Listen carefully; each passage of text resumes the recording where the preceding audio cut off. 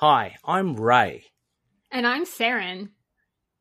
We're your Spider Baby hosts from To Know Her Is to Fear Her, a Spider-Woman podcast, as well as proud members of the collective. You're listening to Last Sons of Krypton, a Superman podcast. Sit back and enjoy.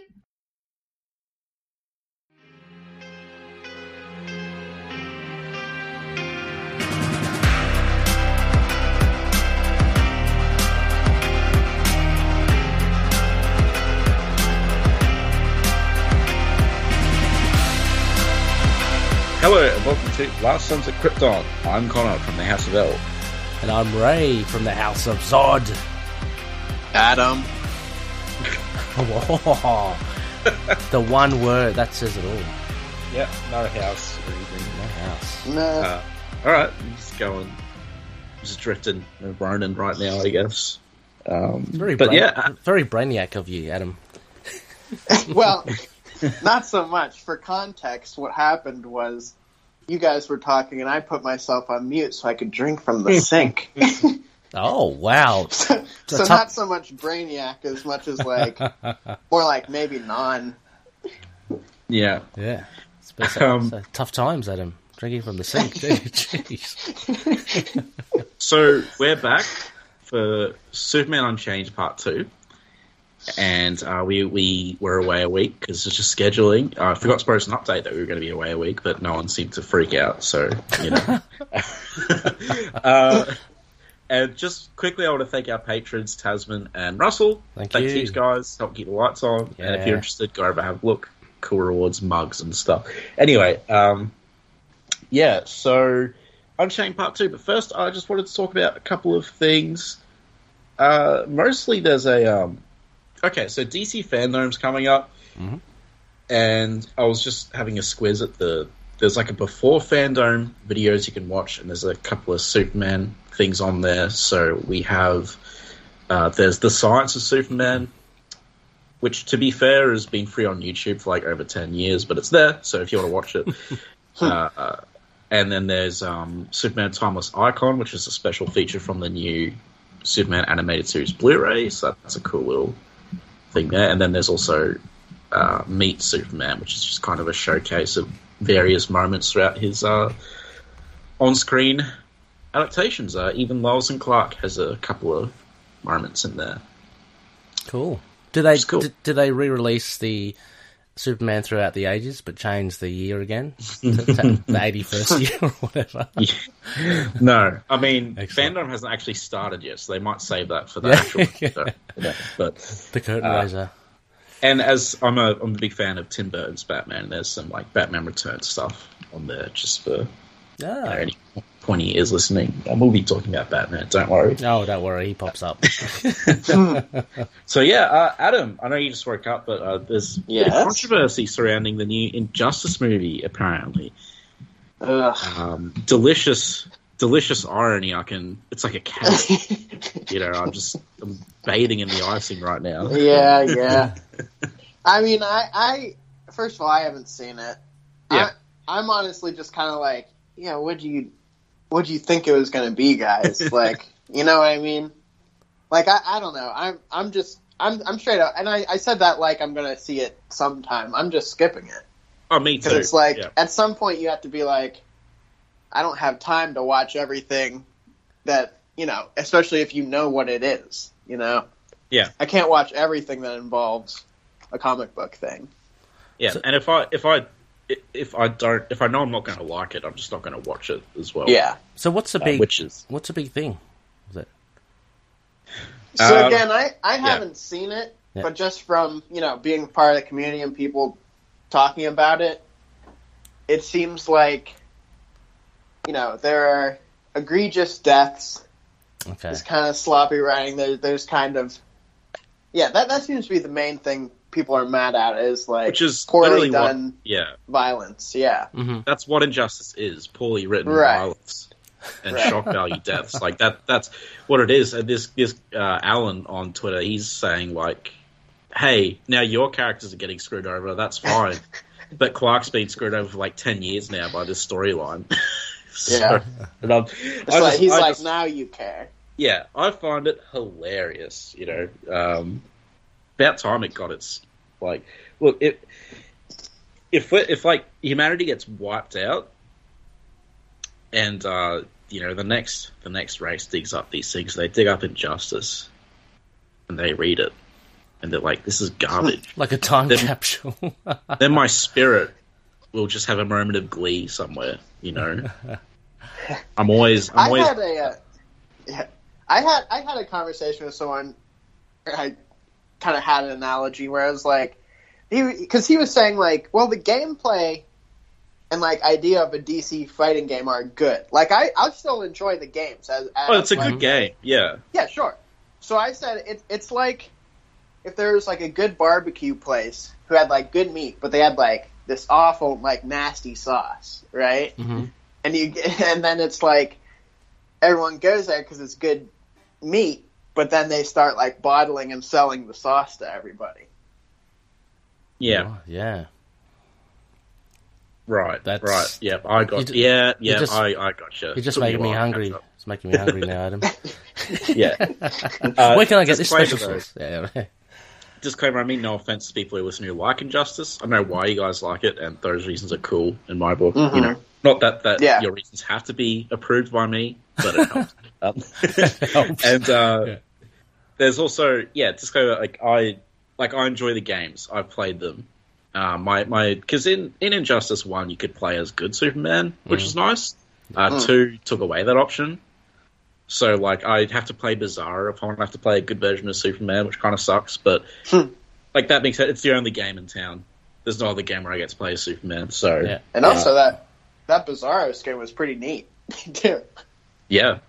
Yeah. Is it just a one-on-one beat 'em up? Is that okay? Mm-hmm.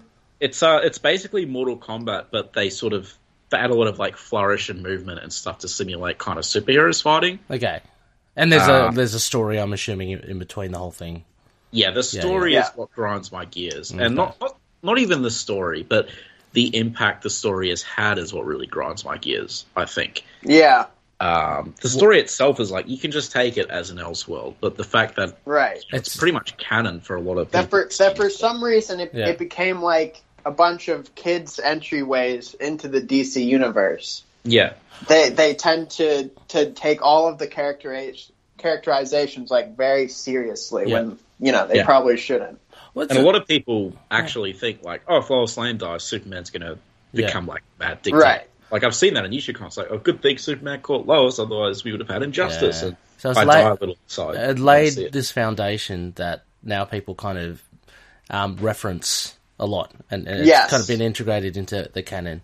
Right, gotcha.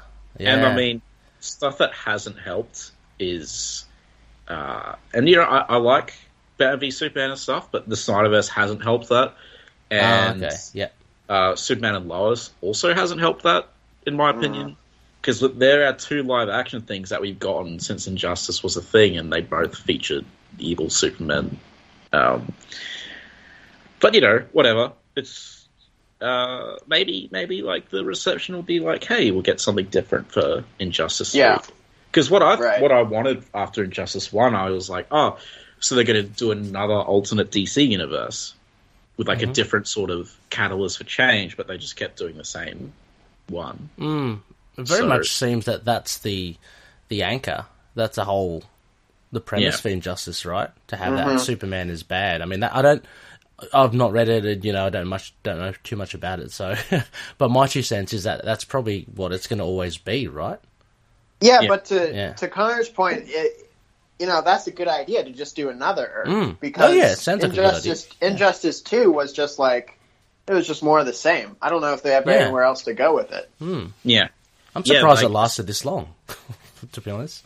After the endings of Injustice 2, one of them is the same as the ending to the first one. And another one is where Superman becomes like Brainiac. The story was just like a nothing. Yeah. And it was also going about how much better Supergirl was than Superman, which I always love to see. But there was like a cool teaser. There was like a Green Lantern ending in Injustice 1, and a lot of people thought that was like the sequel setup, but it wasn't. So You could have like, sorry, just a little dwelling on you could have like the Flash. Isn't like the Flash super powerful? You can have him as a big bad. That would be good, wouldn't it? Have they done that? You could do so many things. Can you imagine, like, we're complaining about this and then the monkey paw hits and we get like Dark Knight Metal for Injustice 3. We get the Batman Who Laughs. You'd love that. Batman Who Laughs is going to show off. But yeah, no, you're right. They might just do that whole storyline. Yeah. And keep evil Superman as well. That's just a big treat for me. I can't wait. But a brief shout out to Capes and Lunatics who are covering Armageddon. There's there's 3 Superman annuals. They're all good. And one of them is kind of Injustice before Injustice was a thing. Like Metropolis blows up due to a nuke. Superman becomes a dictator, but I actually think it's really good. And it's like it twists the champion of the oppressed angle and sort of molds him into a dictator, but even then he's not like evil. Like he's not, burning Billy's eyes out with heat vision. So have you read those, Adam? Those 3 annuals? Is that I think I have, but I think there's also been stories similar to it. So there definitely has. Is it Red Glass or is it that's something else? That's something else. That's like a weird trippy vision he has, which is pretty awesome. There's 2 other annuals. There's one where he becomes president. Don't actually remember much about that one. And then there is one where Lois dies and he hooks up with Maxima, which is a lot better than it sounds. Trust me. Especially since the cover has them like making out on a tombstone. It's actually a really nice story. So the cover doesn't, really sell it the right way. But it definitely sold it, probably, now that I think about it. But yeah, so shall we move on to Unchained? Is there anything else you want to talk about? Or? No. Adam? No, all good. Okay, so are we ready to fly off to the Fortress of Solitude? Yes, sir. All right, up and away.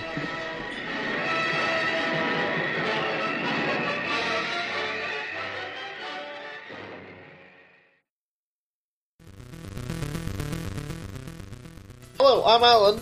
I'm Rebecca.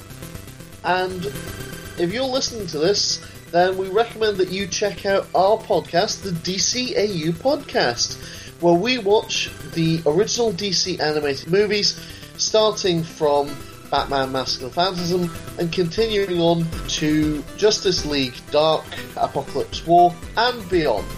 And we will cover such heroes as Batman, Superman, The Batman, Wonder Woman, Victorian Steampunk Batman, The Flash, Batman Beyond, Green Lantern, Old Man Batman, Martian Manhunter, and plenty more versions of Batman. Lots and lots and lots of Batman. You can find the DCAU podcast on Apple Podcasts, Spotify, or anywhere else that you can get podcasts by looking up the DCAU podcast and subscribe today.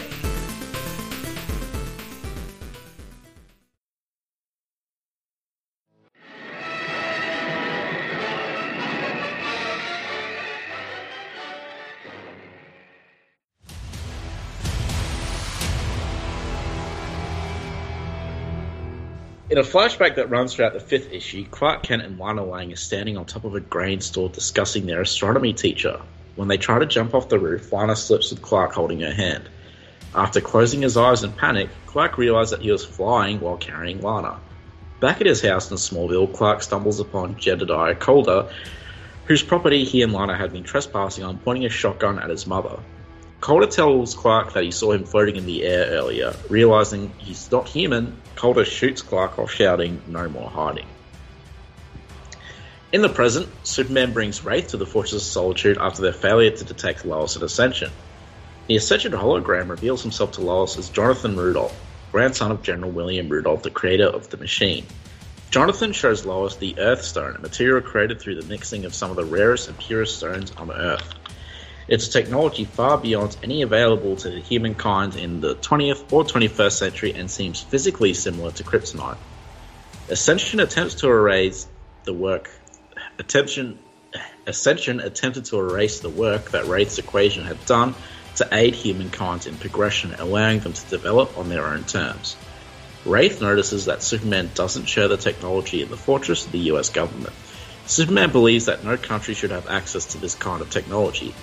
Wraith reveals that to Superman that he was once ordered to find out who Superman was, but refused because his human disguise will not last forever, stating that as time passes he will constantly have to change his appearance to look older to blend in. You're neither here nor there. You live in a limbo that cannot last. Wraith grabs one of the nearby weapons and alerts General Lane that he has the weapons. At that moment, Batman calls Superman and tells him that Ascension has launched every nuclear weapon in the world at once. Superman uses the data he sent Batman to track Lois, hoping she is still with the terrorist group. Superman arrives, freeing Lois, and notices the Earthstone crystals are similar to the ones that make the Fortress of Solitude. The Ascension leader blows up the base, but not before Superman escapes with Lois and an Earthstone crystal. Superman uses one of the Earthstone shards to destroy all the nukes, and then Superman lands with Lois, trying to catch his breath, commenting on the fact that he thought he heard a voice in the crystal. However, Wraith arrives and attacks Superman. Superman uses a ring that was given to him by Batman to weaken Wraith enough to beat him, causing Wraith to fly away. Superman takes Lois to the Fortress of Solitude to try and study the crystal, but is interrupted by her father and his anti-Superman army. Superman places Lois in a safe area while he puts on a battlesuit. He fights but is overwhelmed by the General's machines. Lois escapes and uses the Earthstone crystal to save Superman. Superman opens General Lane's armor suit, asking him where Wraith is. Superman crashes into the Batcave, seeing that Batman and Wonder Woman are fighting a losing battle against Wraith. He fights Wraith in the struggle that spans a globe. Eventually, their altercation ends up in the center of the Earth. Wraith realizes that the magnetic field is disrupting his power. Now that both aliens are on an equal playing field, Superman uses his superior fighting ability to win. Superman flies back to Lois and Jimmy Olsen is there with the device on his arm. It has a message from Lex Luthor. Wraith was secretly planning on his people invading and taking over the world. The voice in the crystal was the Armada on its way. Lex has a plan to stop them, but it would mean the death of Superman. Inside Jimmy's device is a solar reactor that could charge the entire city of Metropolis. Since Superman absorbs solar radiation, he could incorporate that power, but he would become a bomb. Batman and Wonder Woman call Superman, informing him that something in orbit is approaching. Jimmy's device opens up and reveals that there is a needle inside. Superman takes the needle and flies into outer space as all the electronics in the world begin to shut down. While in space, Superman first tries to destroy the ships, but is overwhelmed. Before he can inject himself, Wraith takes the needle and injects himself. He pushes Superman away as he explodes, taking out the entire Armada. In the end, Superman captures Lex and Jimmy, has the device cut off by Argus.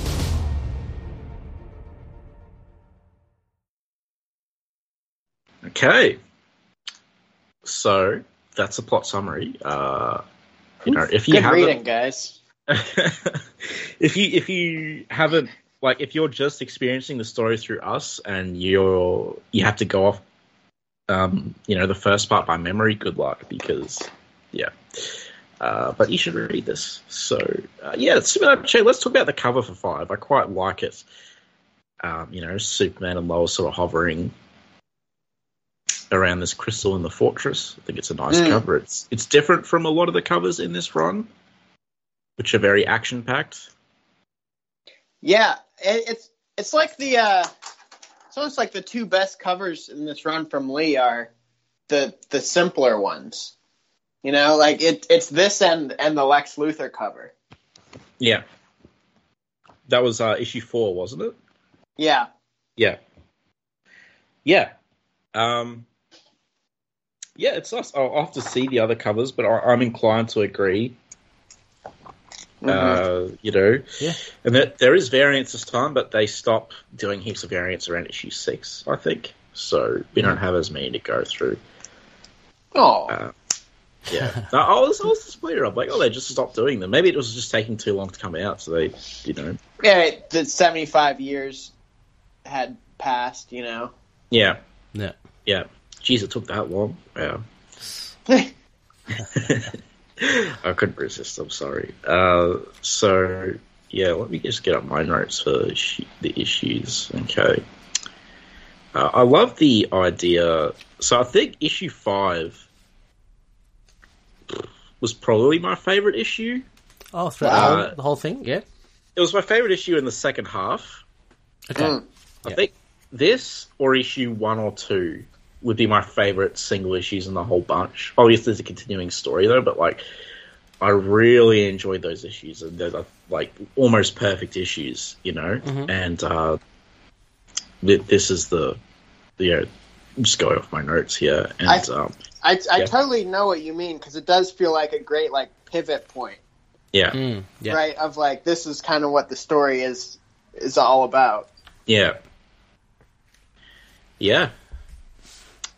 So my notes start when they're like in the fortress. So if you guys have anything to say, about like the opening with. Look, I was just going to say, I think what permeates through this issue, and I think through the other ones, subsequent ones as well, is the those flashbacks with Lana. I thought was really really nice. Yeah. Of course, I mean, we could talk about the change in art, the sepia tones, which is really nice as well. But this Jebediah Calder, I think, is a really neat, I guess, I don't know, way, because it actually I mean, what I found really shocking was when he's basically just offloading that shotgun almost point blank into Clark, just this boy. And, he's slightly unhinged as well, but... slightly. yeah, but there's that thing where... I mean, I'm skipping a bit here, but there's that thing where Clark saves his life, he doesn't give up.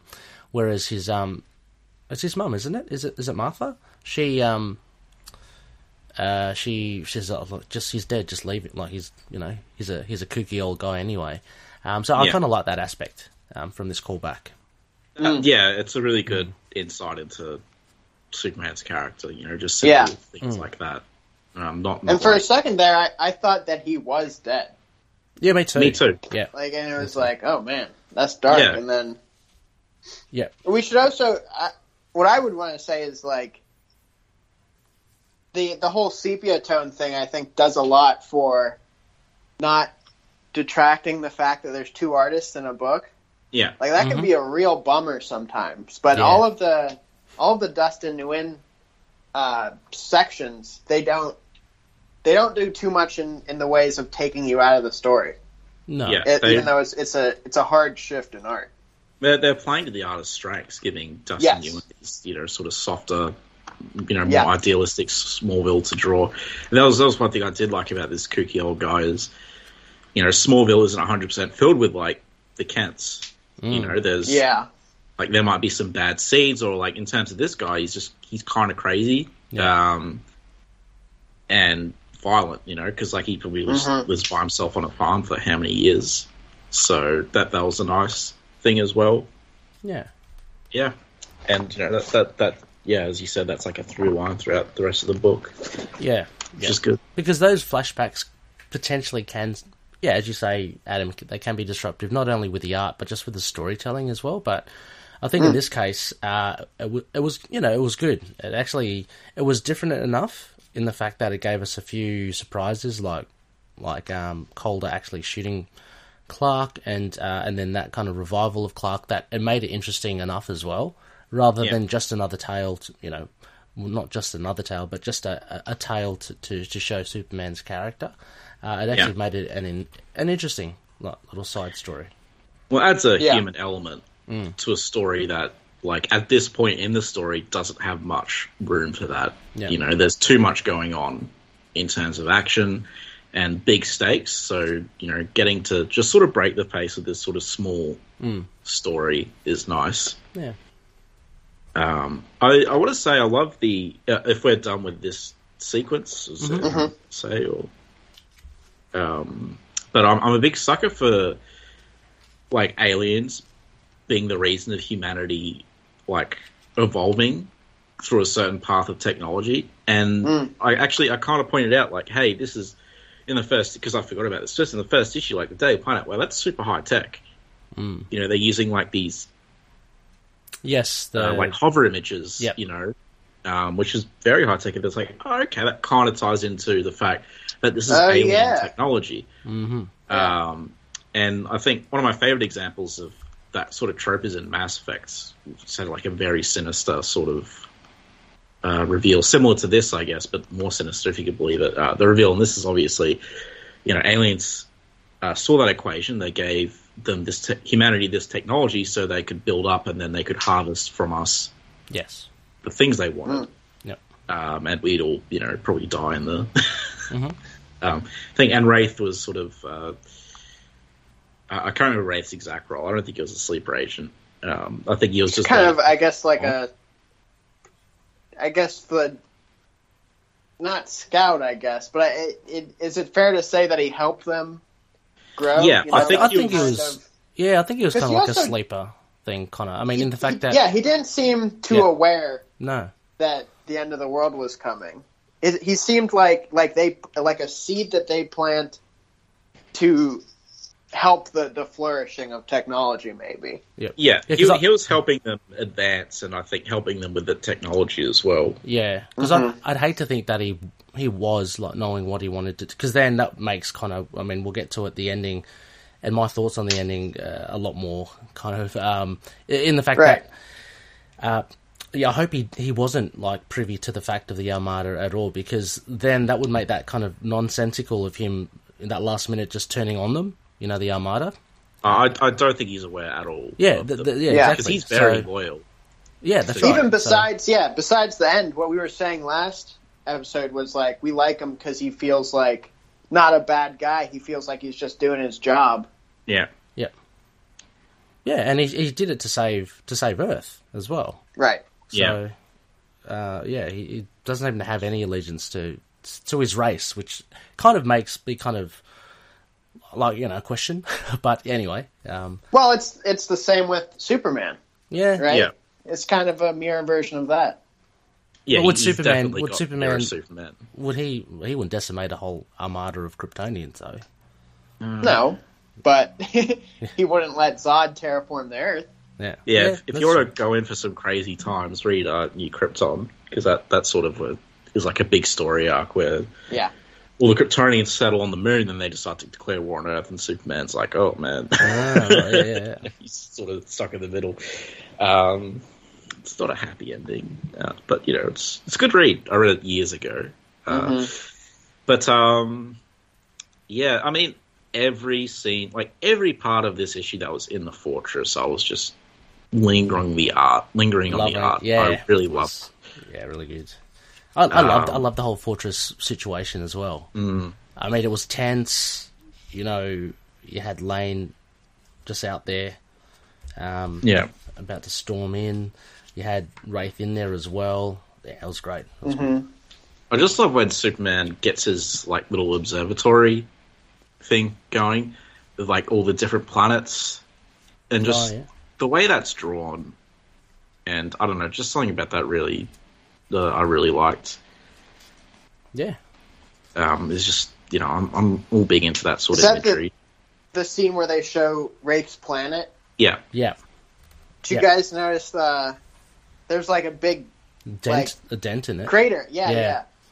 I think, that was just like an interesting fact. So Snyder had said that he planned this thing to be 2 arcs, and that kind of big crater is the biggest clue we have in what the second arc would have been. It's sneaking in a little world building. Okay. Do we know why he didn't do 2 arcs?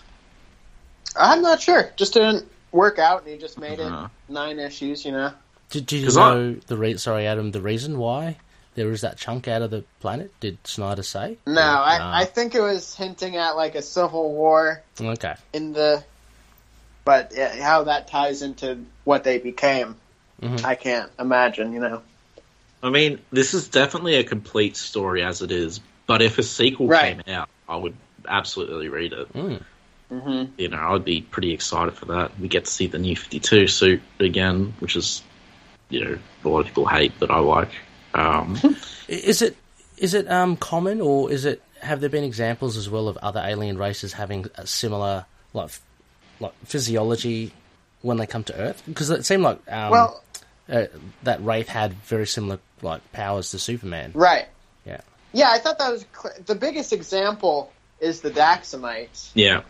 And but what they are is Kryptonians who moved off planet so they are years ago. Yeah, but they did it a long time ago. Right. So, okay. So they're not they technically kind of the same race. Yeah. Yeah. Right. Okay. But I basically think of them as like Krypton, like cousins in terms of race. Yeah. But yeah, I remember really thinking it was clever that it's just, I don't know, with Wraith they kind of cut out the middleman. They're just like, yeah, there's just another alien race that has the same properties. Like, that makes just as much sense. I guess if you look at evolution and there's like another planet similar to Earth, and surely things might evolve in a sort of somewhat similar fashion, right? Yeah.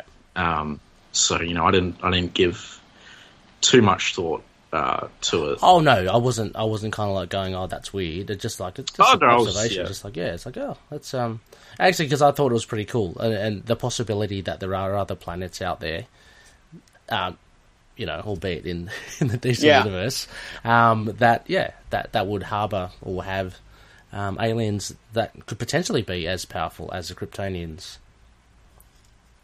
Mm-hmm. And what a lot of people like about that is, like, so there are other aliens that have the powers of Superman, but still nobody becomes Superman, you know? Yeah. Only Clark becomes Superman still. Yeah, he's not Superman because of his powers. Oh, which I think the people, I'm not saying you, Ray, I'm just saying yeah. I don't get that. Yeah, for sure. Wrong. You know me, I always just love the old cosmic kind of slugfest. So totally. Always exciting to know that, there are your Mongols out there, there are your Wraiths that can really go toe-to-toe with him. Yeah, Mongolians. Great. So we get a sequence here I really liked of sort of Wraith pointing out, hey, this is good. You're not going to age. Yeah. Everyone's going to die, which is like grim, but it's kind of a Superman trope I really like, and it's one we'll see again for next episode, Ray, or the episode after, in the story arc. Kind of get a vision like this, but I was a really big fan of this little 3 or 4 page sequence. It's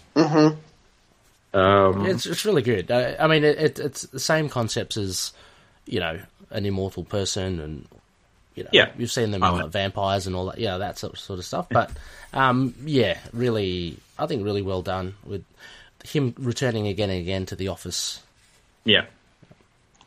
I had kind of 2 thoughts with this. Yep. One, I think I couldn't decide. Here's what I was feeling when I was reading this, is that this really felt like Scott Snyder's way of being like, I don't know if I'll ever get to write Superman again. I'm going to throw every idea I have about Superman into this one story. Interesting. And I was kind of debating in my head, is that good or bad? And I think in the end it does feel kind of good. I think he made it work. I think it's good because there might have been a lot of moments he just wouldn't have gotten. Yeah. Like I'm thinking of like the first 2 issues alone are full of stuff like I really want to do all this stuff as Superman. I want to have this big showcase of him sort of saving this skyscraper, stuff like that. So if that's what he did, it worked for me. There's parts of the story that don't work, don't get me wrong, and we'll get to that. Okay. But yeah.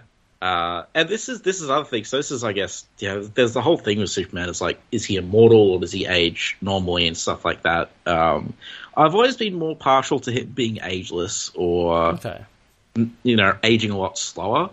I don't like, I guess the older or more traditional things, from what I recall, is he ages normally. But that's just my personal preference. But, what just sort of something I noted. Yeah, what's yours, Adam? What's your preference?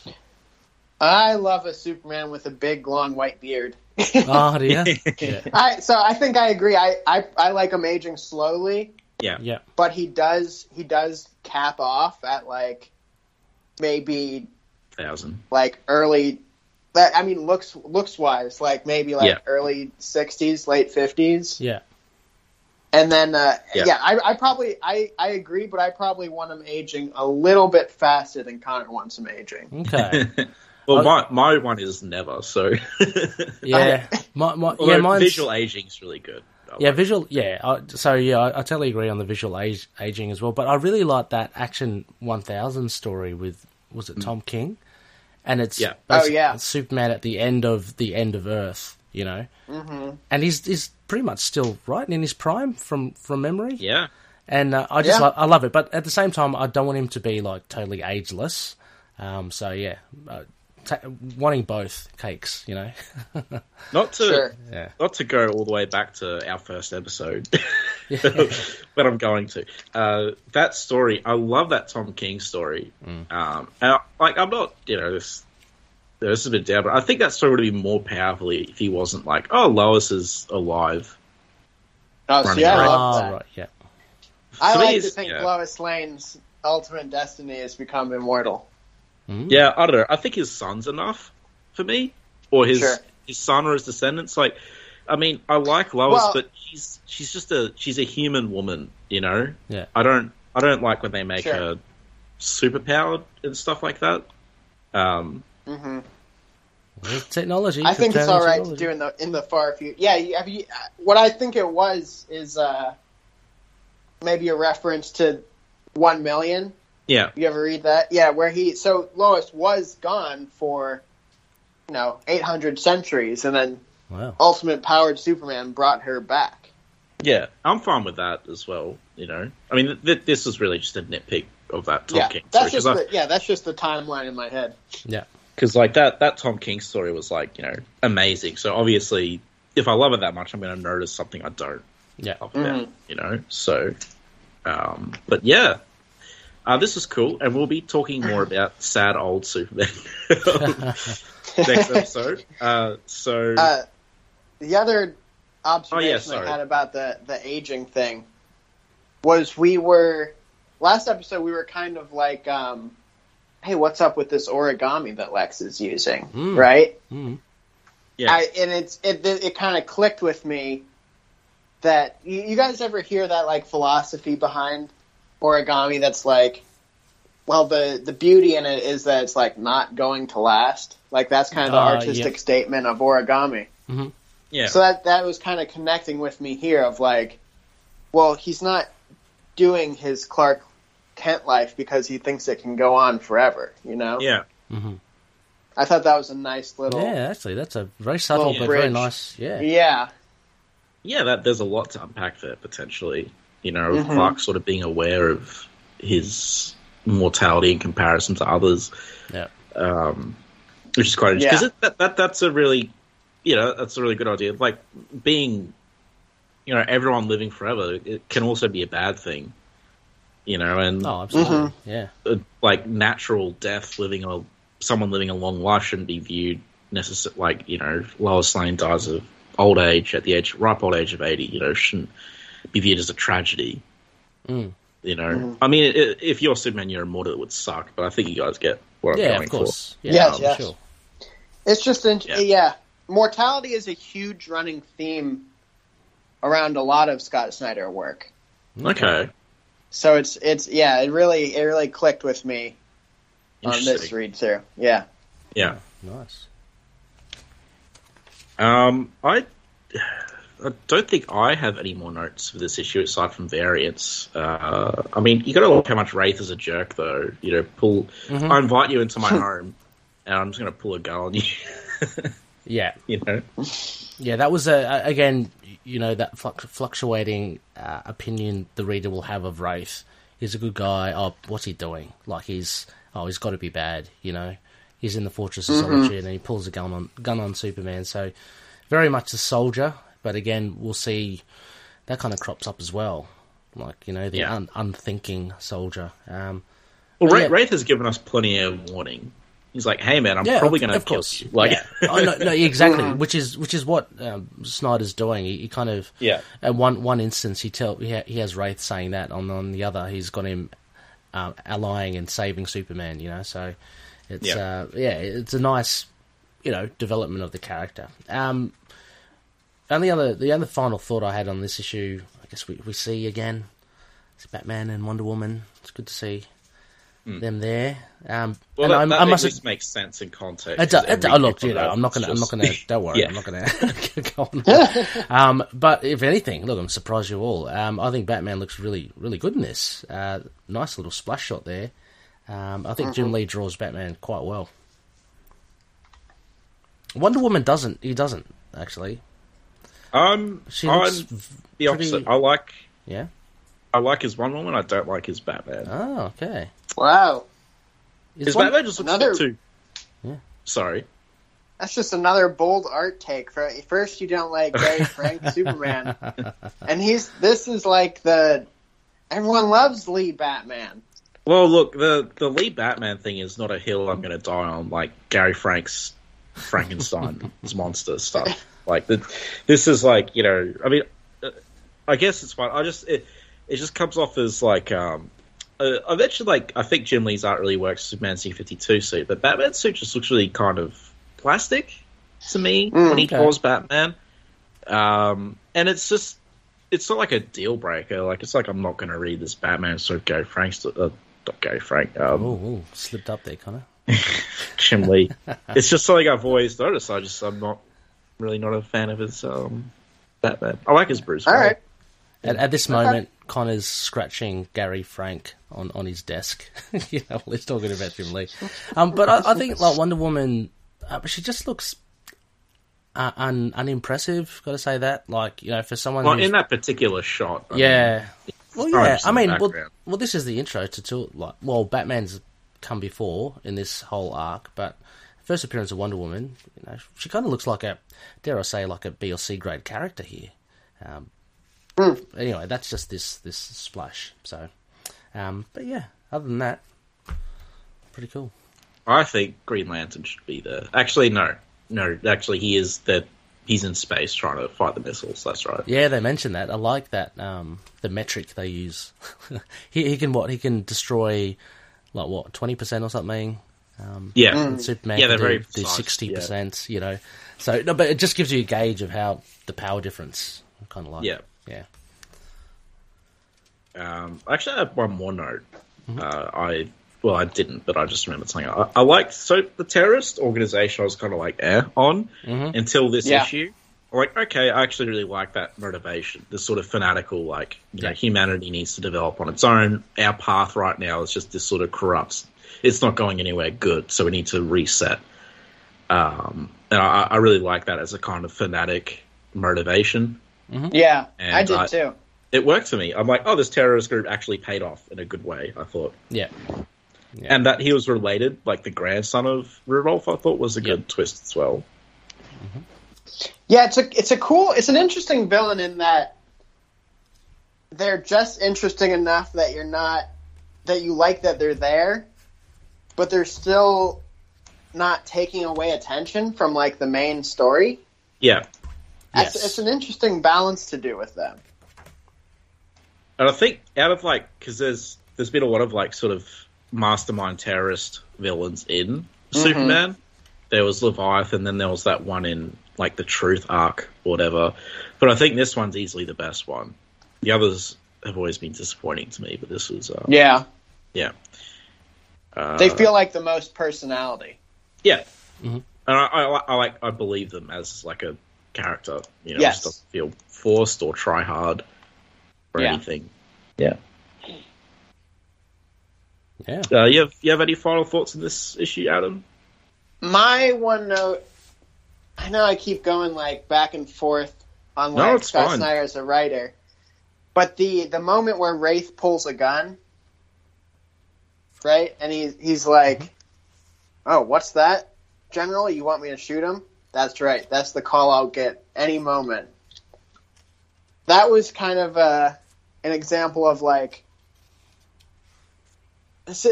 That seems a little. I don't know. That's how Scott Snyder. I think his weaknesses are in his villain monologues. Oh.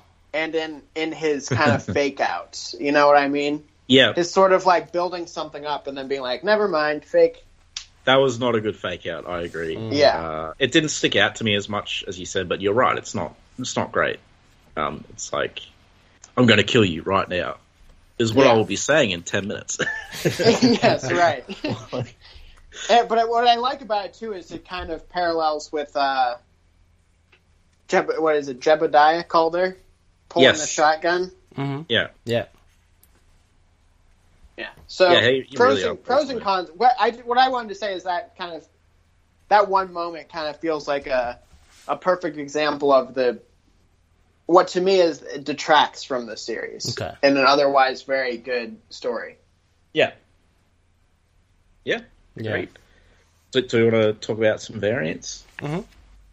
Mm-hmm.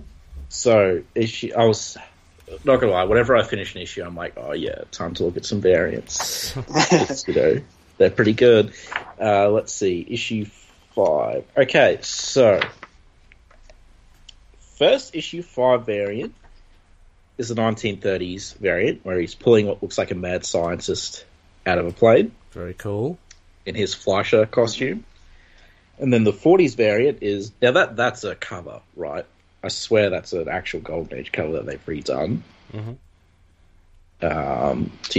Let me look at... So, Golden Age Superman by Joe Jusko with Dave Johnson. It's the shot where Clark is in his civilian clothes and he's getting shot, and then the costume's coming out while Lois sort of looks on. No, I don't recognize it. Right. Okay. Oh, I swear I've seen it before, but that's a good one. I feel like you could swap that and the 40s one though. Just. Oh yeah. And the 30 Superman is done by Francis Manapul. Then we have Silver Age Superman by Jose Luis Garcia Lopez with Trish Mulvihill. A nice Mr. McSpitlick. I like this cover. one, I must say. I like that one. And then we have Bronze Age Superman by Barry Kitson with Hi-Fi. He's in Kandor here, right? Or is it... No, actually, it might be another planet. Not sure. Yeah, it's like an alien. Yeah. It could be a specific reference to something, but I just don't know it. But I really like it. I think it's... Yeah. And then we have Modern Age Superman by Cameron Stewart. That was just sort of Superman just in front of like a few fighter jets. Yeah. Mm-hmm. Then we have Superman Reborn by Kerry Gamble. Mullet Superman fighting the Eradicator. Love it. Love this one. And, just muscles absolutely ripped. Very 90s. Yeah. I'm also going to point out that never actually happened. Like, he didn't fight the Eradicator after he came back. Yeah.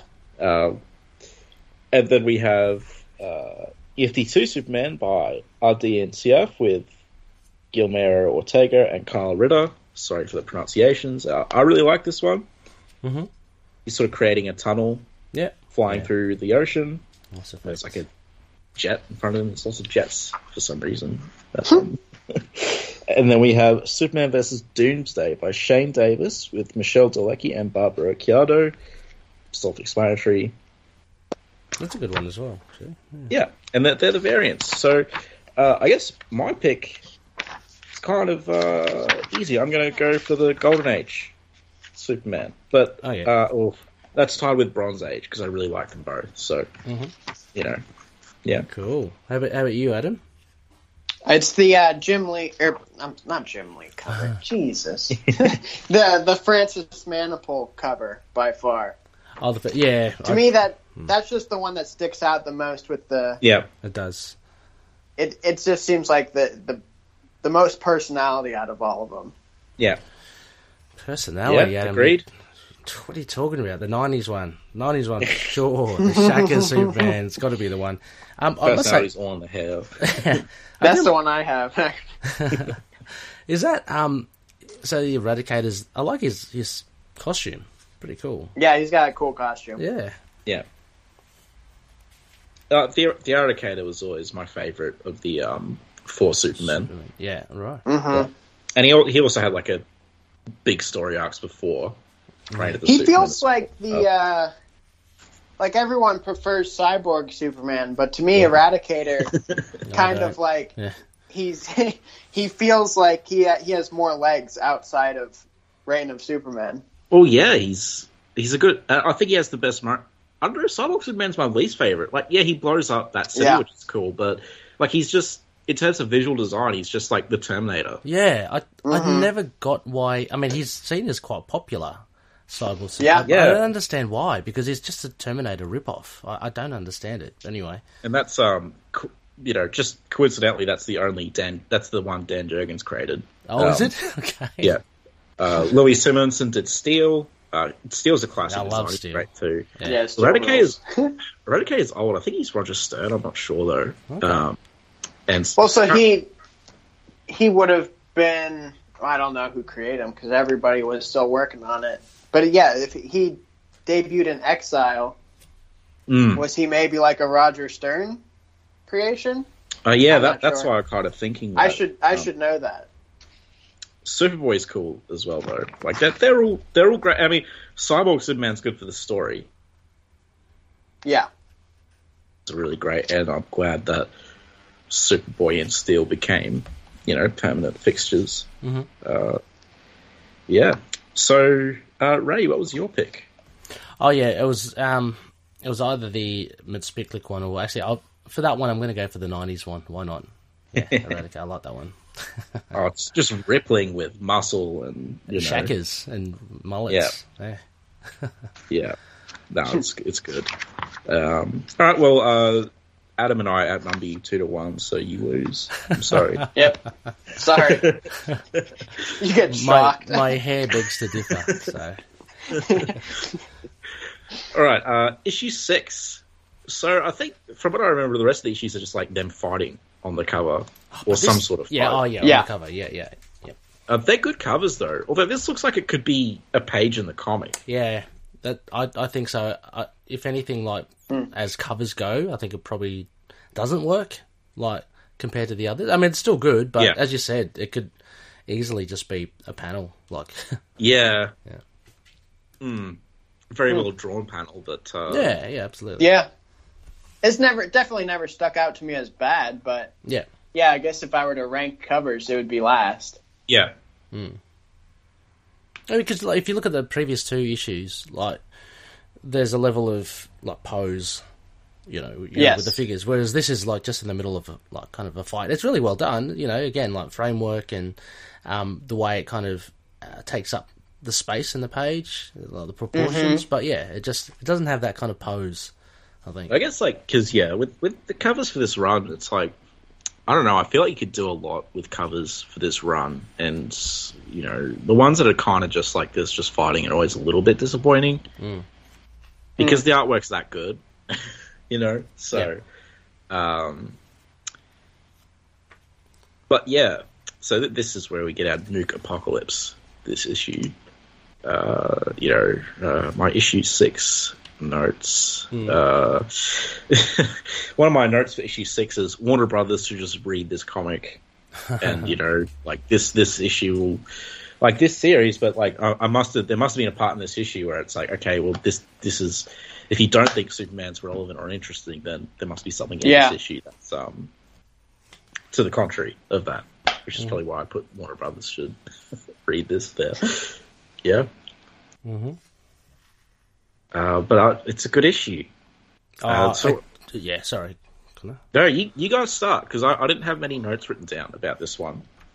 I don't either, and I think it's but you're right. It's the whole nuke scene. It's just so well done. It's just so clean. Great. It's so cool. Even though it's pretty long, so it seems like the length lets you know it's like a serious thing, I guess. Yeah. Yes. But it never feels too long. It feels so appropriate. Yeah. Yeah, initially I was like, wait, is this nuke scenario going to drag out for the whole run, or how fast are those things? But no, I think it's great. I mean, it just hits the ground running from this issue. We got a lot of, I mean, there was a lot of explaining in issue 5, which was great, and a bit more character development. Over here, you just get now you just get kind of things thrust into the action. And this whole nuclear, it's we're ramping up. Yeah, exactly. And I'm looking through like the pages now. It's like non-stop action, and whether it's against Ascension or whether it's the nukes, like the nukes actually being launched, just splash page after splash page of really cool Superman, shots from Jim Lee. It's really fantastic. Yes. This is the splash page where he grabs Lois and wraps her in his cape with the fire. Oh my good! It's weird to talk about a visual thing on the podcast, but this is a gorgeous splash page. Yeah, I saw you post it. Double splash, right? Because it goes. I was like, I wonder what Adam's doing right now when he posted it. Yeah, but awesome. That's like an all-time. And this is like another thing where it made me think when I saw that page, like, is it crazy to say that Unchained is Jim Lee's best work? Mm. I'm not as well versed in Jim Lee as Ray is. Yeah. But like for me, this personally, like I've read a few Jim Lee things, and this is my favorite Jim Lee work. Okay. It's very strong. I mean, but there are he did a lot of X-Men issues as well, and I mean they are very good as well. So, Snakes. Yeah, but like, look, I'm looking at it. Like Lois has never looked better here as well. She's fantastic. Like takes on Ascension. What did she give that headbutt? Did she do that? Yeah, she headbutts a guy at the back. It's great. And then she kicks someone, but then she gets punched, and But it's not a good moments like when Superman just bursts through the ceiling. He's like you. That is one of my favorite shots because he's like he's angry. And this is like a really warranted angry Superman because like you have just launched every nuke on Earth. I know. Mm-hmm. I'm pretty pissed off. Yeah, what a crazy premise, eh? And it's like, and we got the stakes already at the beginning with Batman explaining it all and Wonder Woman, so we know how massive this thing is, and then now we just get to enjoy the action. So. Yeah, and this is also the end of the terrorist organization in this comic because they blow themselves up. Yep, it's a fitting ending as well. Live by the sword, die by the sword. So, yeah, and everything in the fortress is just golden for me. Like the drawing. I mean, come on, when are we going to get if you're doing another live action Superman movie, you got to bring the Super Zoo in. Oh yes, I'm a huge sucker for every time the Intergalactic Zoo is in a comic. I go nuts. If you want to, if you're Warner Brothers and you're worried about people not being able to endear to Superman, if you show them the fact that he has a rescue sanctuary for animals he comes across space, that'll make people love Superman. Here's my thing. Every live action fortress empty. What the hell's going on with that? I know, it was. I don't understand the point. Why every single fortress we've gotten live action is so white and sterile. Yeah, that's why I really hate when they just use the Donner Fortress with albeit they put stuff in it now, but when they don't put stuff in it, Yeah, it was a real eye opener, reading the comics and seeing what the fortress actually is compared to what it is. Yeah, because what it is, it's like the ultimate clubhouse. The idea was this is your a kid's bedroom, but everything is extreme and it's just full of imagination. Yeah. Yep. It's there's my room for my pets. There's my chess set with my friends and villains on it. And what I want to say about the zoo. Sorry, Connor. Is this what are you about to talk about Lois here, or in what way? Where she's telling that thing is not cute. Yeah. Was that the point you're going to bring up? Because I saw you post that as well. What did you make of that? I'm very mad at Lois. I said that this was the most wrong she's ever been. And then because I love... She's looking at this little critter. That it's this cross between a tarantula and a monkey. A small Spider monkey. Yeah. Right. So I was just and she's saying, you are just not cute, little guy. No, you are not. Yeah. And I'm saying, you're wrong. Yeah. I love this little bug monkey. Yeah. Maybe little guy thinks she's revolting. Yeah. But I had to laugh at that. I thought it was a really cool little, you know, the way she's acting, and you know, that cliche of, you know, you're so cute, yes you are, you're so cute, but she's doing it you know, it's a simple thing, but it was, I just didn't expect it. I thought it was pretty funny. But no, you're right. She's right. She's absolutely wrong, Adam. This view of the super zoo, or whatever, the rescue shelter, this is literally my favorite sort of page of it. You know, this is like my perfect, because it just looks so open and nice for them as well, and they're all sort of living together. It's just really nicely drawn, and then it cuts to Superman in the old, like, brooding pose on his chair, and oh man.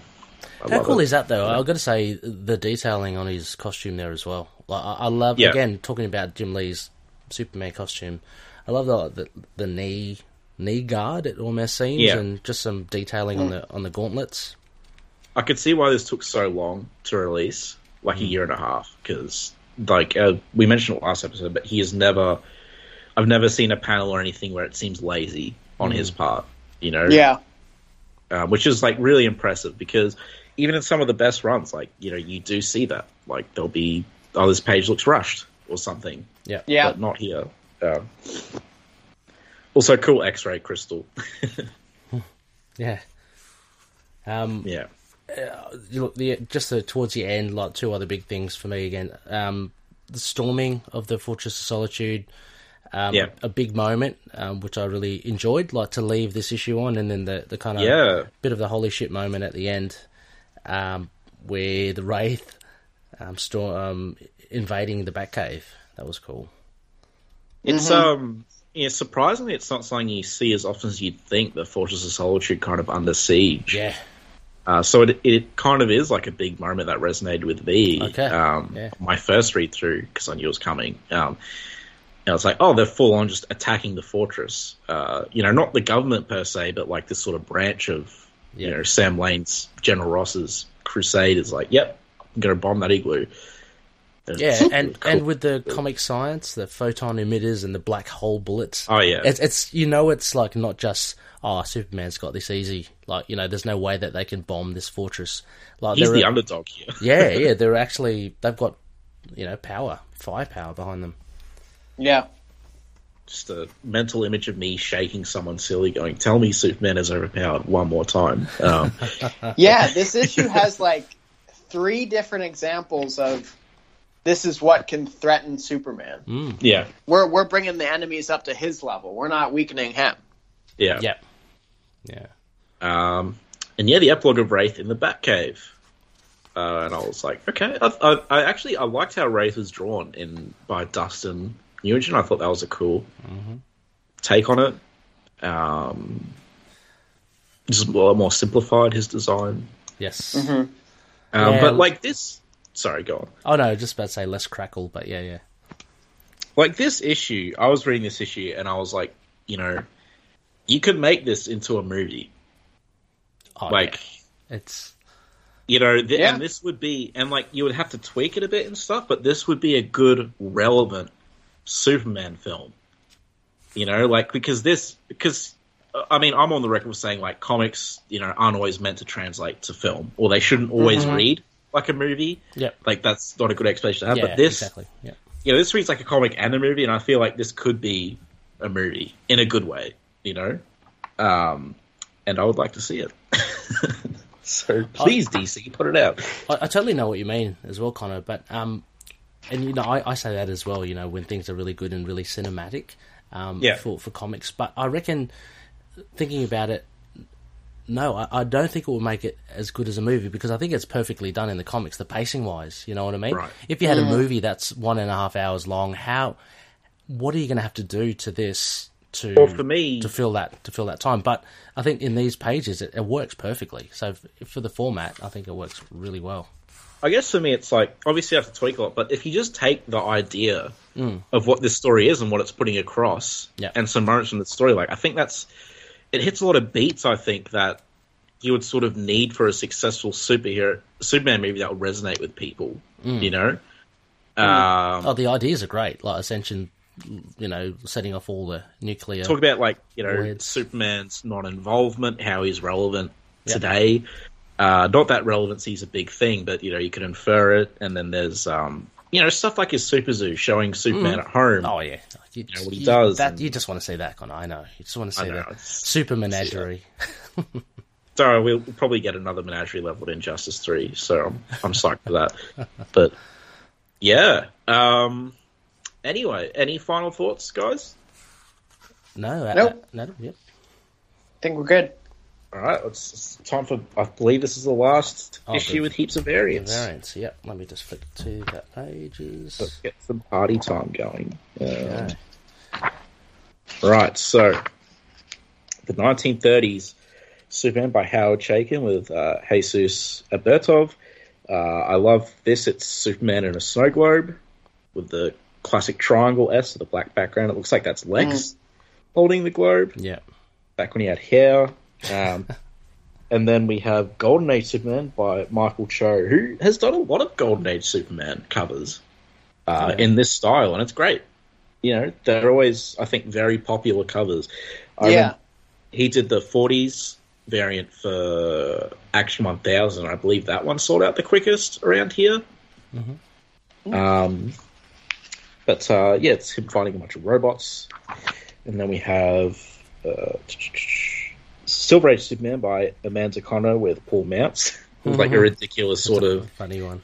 Lois dresses Batman. Lois, a novel-length shocker, complete in one issue. The finest private investigator in Metropolis is, Lois? Again, if it's not a specific cover, it's really nailing it. Yeah. And then we have Bronze Age Superman by Lee Weeks. I was about to say it looks like Lee Weeks. Yeah. Great cover. He's lifting a car above a kid. It looks like the car was about to run over him, I guess, or was about to fall on him from the sky. Yeah. And the kid has like a Superman 1 figure, and I'm pretty sure it's like Batman and Robin in the back cheering on. Yeah. Which is what makes this cover Bronze Age, because otherwise it's not specifically Bronze Age. But and then we have Modern Age Superman. So it's Magpie featured from the John Burns Man of Steel. Mm-hmm. And then Superman Reborn. We get the 4 Supermen here on display, and that we talked about last variant. Ooh, this sounds a good one. Superman versus Brainiac. Yeah. This is one of those images that we talked about that I've seen a lot. That's actually a variant, like just a good super picture. But see, and that's a good example of a cover, like cover art, rather than so that the cover to last issue. It's made for being on the front. Yeah. And this is by Fraser Irving. And then we have New 52 Superman by Angela Sorrentino with Marcelo Maiolo. I'm sorry. It's like Superman in a volcano or something. And I think there's like a few more variants, but we'll go over them at the very end because I think they're just whatever's left for the rest of the issues. But these are great. Ray, why don't you go first? Look, just for the novelty factor, I must say I really did like... Well, I'll give 2. I really liked that Lois's Batman. I thought that was pretty funny. And the art's really nice and kind of poppy. But I think the main one, with that Brainiac one, I really do like. It's just soft, and the colours, and just Superman as a kind of silhouette with a cape works really well. Seconding Brainiac, just so we don't waste time, because I agree completely. I'm going to third Brainiac. Oh, all right, nice. Like you said, the colors, the composition of it. Yeah. I'd put it in a museum. Featuring Superman rogues. It's just a great cover. That's awesome. Yeah. Like, this is definitely one of the best variants in the run. Best covers in the run. Like, I mean, the other variants for 6 are good, but they're just not on the level of. Oh no. Yeah. This Magpie, I don't. Very brief, because this could be a whole discussion. But I've never really seen you talk about John Burns' Man of Steel. Are you pro Burns' Man of Steel or negative? Negative. More negative. Yeah, I got that vibe, but I didn't want to. I like to say like it's necessary for like getting the Superman we have now. Like it's an appropriate take for like the evolution of the character. Yeah. But overall I think it's just it took away too much good. I think it's a well written story, but it's not my ideal Superman status quo or arc. Which I think that's how John Byrne's run goes for me. I think it's really well written. It's not my ideal Superman, but I think it's well written, if you know what I mean. But yeah, no, I get that. Anyway, so issue 7. Mm-hmm. I've got to say, I love this cover. Just because it just I love it when they play with the logo, and this one very much so. With the fight, and Superman's up against it, and he's basically smashed up against the logo. I don't know, it just gives that, there's a sort of kinetic quality to it, because the swirl of the cape, the swirl of the logo, you know, looking at Wraith from above, yeah, it's really good. Very well framed. It's really creative. Yeah, very creative, yeah. Because it's like, it's probably smarter to leave Superman intact as a title, but like, I give it points for creativity. And I did cut you off earlier, did I, Adam, about Man of Steel? No, all good. If I did, and you want to say stuff, go crazy. No, we could talk about it for a long time, but we shouldn't. That's what I figured. Yeah. So you were right to move forward. Yeah, I just couldn't resist because I saw Magpie and I was like, yeah. I like this cover. Yeah, I like it better than the last cover, I should say. Yeah. I don't like it as much as like issue 5's cover. Oh, okay. Yeah. Issue 4 of Lex is the front runner for me. Yeah. Mm-hmm. I just think it gets like, points for trying. Mm-hmm. Yeah. It's just well drawn, really well drawn as well. I mean, yeah, the colours and the inks, just really good. Yeah. Anything to add, Adam? Or? Well, I like that. Like Ray already touched on, I'm kind of a sucker for when they play with the title itself. Yeah. But it's also like when you guys were saying like, oh, it's kind of a bummer when the covers are just fighting scenes. Mm-hmm. I think it is appropriate here though, because this scene, the next few issues are just the action is a big highlight. Yeah, so it's cool that those are on the covers. Yeah. Yep. Yeah, but I mean, I think even like the point of difference between this and the last cover as well. I mean, there is a definite pose here as well, and a definite eye towards the framing of the page. Whereas I'm not saying that the previous issue wasn't, but this I think Lee pulls it off a lot better here, and it's really just really beautiful cover. I really do like it. So. Yeah. But yeah, so we get General Lane storming through. I've just got to say, he's such a dick, isn't he? Like, I was like, reading through this, and he's talking about putting on a soundtrack. Like, he's very kind of cocky. And again, it goes back to my previous question, which you guys answered about him he's really bad, like in the comics, and he certainly is. In this. Yes. Yeah. Yeah, he's always like, he's pretty much always this much of a jerk. Like, he's just a straight up villain, really. He's very much a jerk in this. So, yeah. But, you know, high stakes. I mean, we get that coupled with the Batcave scenes as well. So, I mean, again, glorious action scenes. So this doesn't let up. So issues 6 and 7, really full of stuff. And I can't remember, maybe 8 as well. But, really, really enjoyed it. How about yourself, Adam? Yeah, I think it's I don't know. Everything about it is just solid. I don't really have much to add, you know? Well, there are a couple of big moments here. Yeah, we'll go through. Yeah. There's too much like, oh, Batman's so cool moments. Like, good, then he can't come to rescue you. It's like, shut up. This is the Batman I hate. Like, this is, you know, there's Batman I like, there's Batman I don't like. Batman with stupid glowing armor and, you know, going to this much more powerful alien. It's like, oh, I'm going to mess you up. You know, it's just like... Yeah.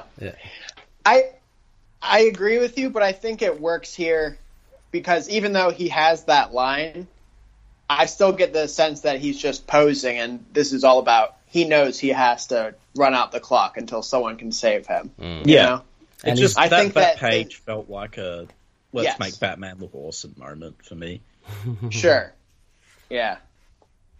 But yeah, I think it works because I think he knows he's got to. This is something where he has to run and avoid. It's a no-win, which we do see. Yeah, can't beat him.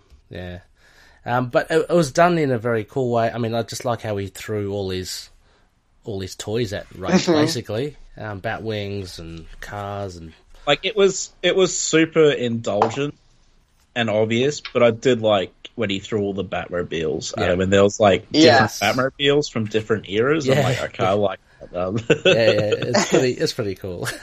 There's another from behind the scenes thing. I think Snyder has cited like this page in particular as like a moment where he learned the lesson of like, oh, you can't just make the artist like draw anything. Like this is a moment where he realized like what he asked for was like a huge amount of labor from Jim Lee to draw all these Batmobiles. Where in his writer brain, he was just like, this will be so cool.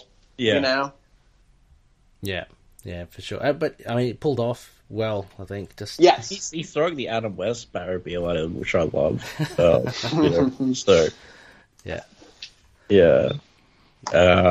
so that's good. I mean, then Wraith's got his armor on as well, which you commented last time, Connor. So it looks pretty cool there.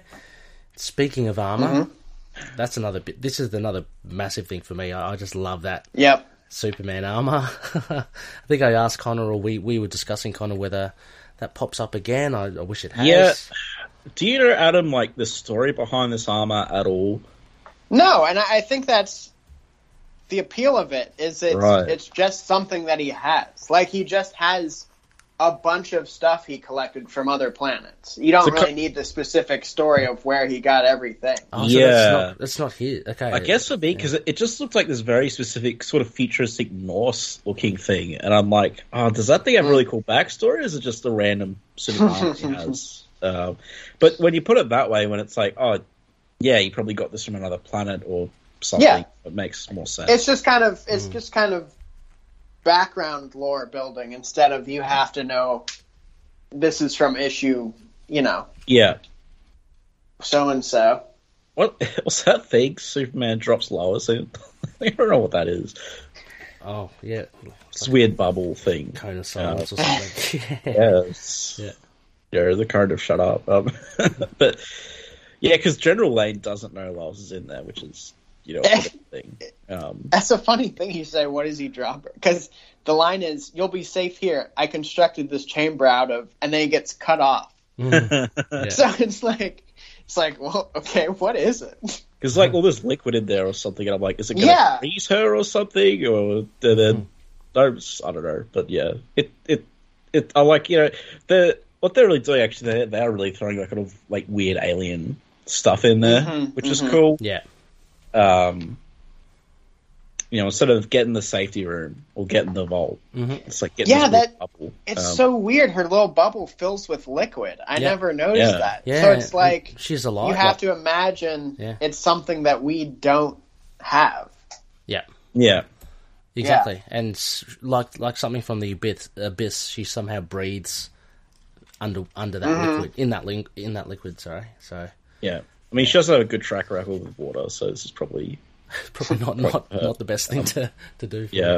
But it's cool as battle armor, and that it's actually got a McFarlane toy release recently. Wow. Nice. Oh, cool. Because it was very specific. Because it was a set of 3 toys, I think, and you had classic Superman, then you had Superman the animated series Superman, aka Dorito Man, and then you had this suit of armor. I'm like, oh, that's cool. So I'll put that in the show notes. Cool. Because it's cool that this is a figure. That might be the only figure it has. But and I want to say also, incidentally, this I was really entertained with this with Lane's reaction to it. So he has to pick now to make me like him. So there's like a respect. I just thought that's a kick-ass moment. It's like, yeah, this armor is cool. One of the things I didn't really get though was like, they were kind of having like a conversation with each other, but I'm like, how would Lane hear what like Superman's saying? Oh yeah. Like, I mean, I get that the armor could have like a boom a boom voice or something, but there was no different speech bubbles or anything, that would usually sort of yeah. that. That's just a very comic book thing, I guess. Yeah. Which sticks out because it's a very comic book thing that I think at this point in time most comic creators should acknowledge. Especially given like the tone of this story, like it's I mean, I'm going to say it explains everything, even though we just talked about how it doesn't, and that's good. But I mean, like, it just sort of it gives a lot of attention to the small details, is what I'm trying to say. So something like this sticks out for me. You would have been happy if they just like changed the bubble, to more to imply that the suit was amplifying him. Yeah, like put a spiky thing at the bubble, or just anything. Yeah. Also, I put that toy in the Skype chat if anyone wants to have a look at it. I'm having a look at it. I want to see this baby. Oh yeah, nice. Oh, it's not glowing like it is in the book. Not as less yellow than I was expecting, but cool. No, I mean, look, I guess how can you do that? But yeah, it's good. That's cool. Speaking of like acoustics in this issue, there's a little thing that's like a cool little trick when General Lane is like, put on some heavy metal music, and it's just music notes throughout. Yeah. Whenever you see a Lane panel, I think that's kind of a neat little trick to be like, because the biggest, detractor from comic books is you can't add music to the story, right? Yeah. It kind of, I found it effective to just straight up say like, hey, imagine heavy metal music right now. That's a good point, actually. I thought that was like a night. Yeah. I found that surprisingly effective. Yeah. Yeah, I agree. Like, when he said that as well, I just immediately had, I don't even know, just some generic metal with a heavy beat on it. You just have to imagine, the little, like... yeah. And it's like, okay, that's the tone right now. Got it. Yeah, yeah. I love this kind of hammer and shield that the suit has. Yes. Also, out of all the weapons he could choose, he went for a hammer, which I just think it's cool. Like... Oh, yeah. Well, it's this thing that's attached to a line. Yeah, that's true. So he can hook multiple of these robots together and swing them around. That is just it's so effective. Like the motion in the comic, you can really feel like the weight of what he's doing. Yeah, it's a really, really cool weapon. Yeah, it's just a great design. Yeah, I really like. They're using different speech bubbles for Lane inside the machine here, but not for Superman. Anyway. Yeah, because he's on comms and stuff, so... I love how Wraith hits Batman and Wonder Woman with the dinosaur in Batman's cave. Yeah. Well, it's funny. Well, I mean, just before that, I loved Wonder Woman smashing him with the coin. That was... the penny. Yeah. I mean, that was cool. They always had a lot of fun with... Or Scott Snyder had a lot of fun getting Jim Lee to draw all this crazy stuff. But I mean, you're right. All the classic kind of bits of the Batcave, right? Are just kind of plundered and used. But yeah, I wasn't big on the dialogue, like just the talking between Lane and Superman, for reasons I already mentioned, and I don't know, I just wasn't huge on it. I liked the moment thing. where the Rooster and Fox thing, where he's telling the fable of two roosters fighting, and then a fox comes along and eats them both. And the whole point of like Superman saying, you interpreted it this way, what's actually about is this. Showing different characters interpreting a fable two different ways is just very... Yes. Yeah. That's a nice little... I think that's a cool way to use it. Yeah.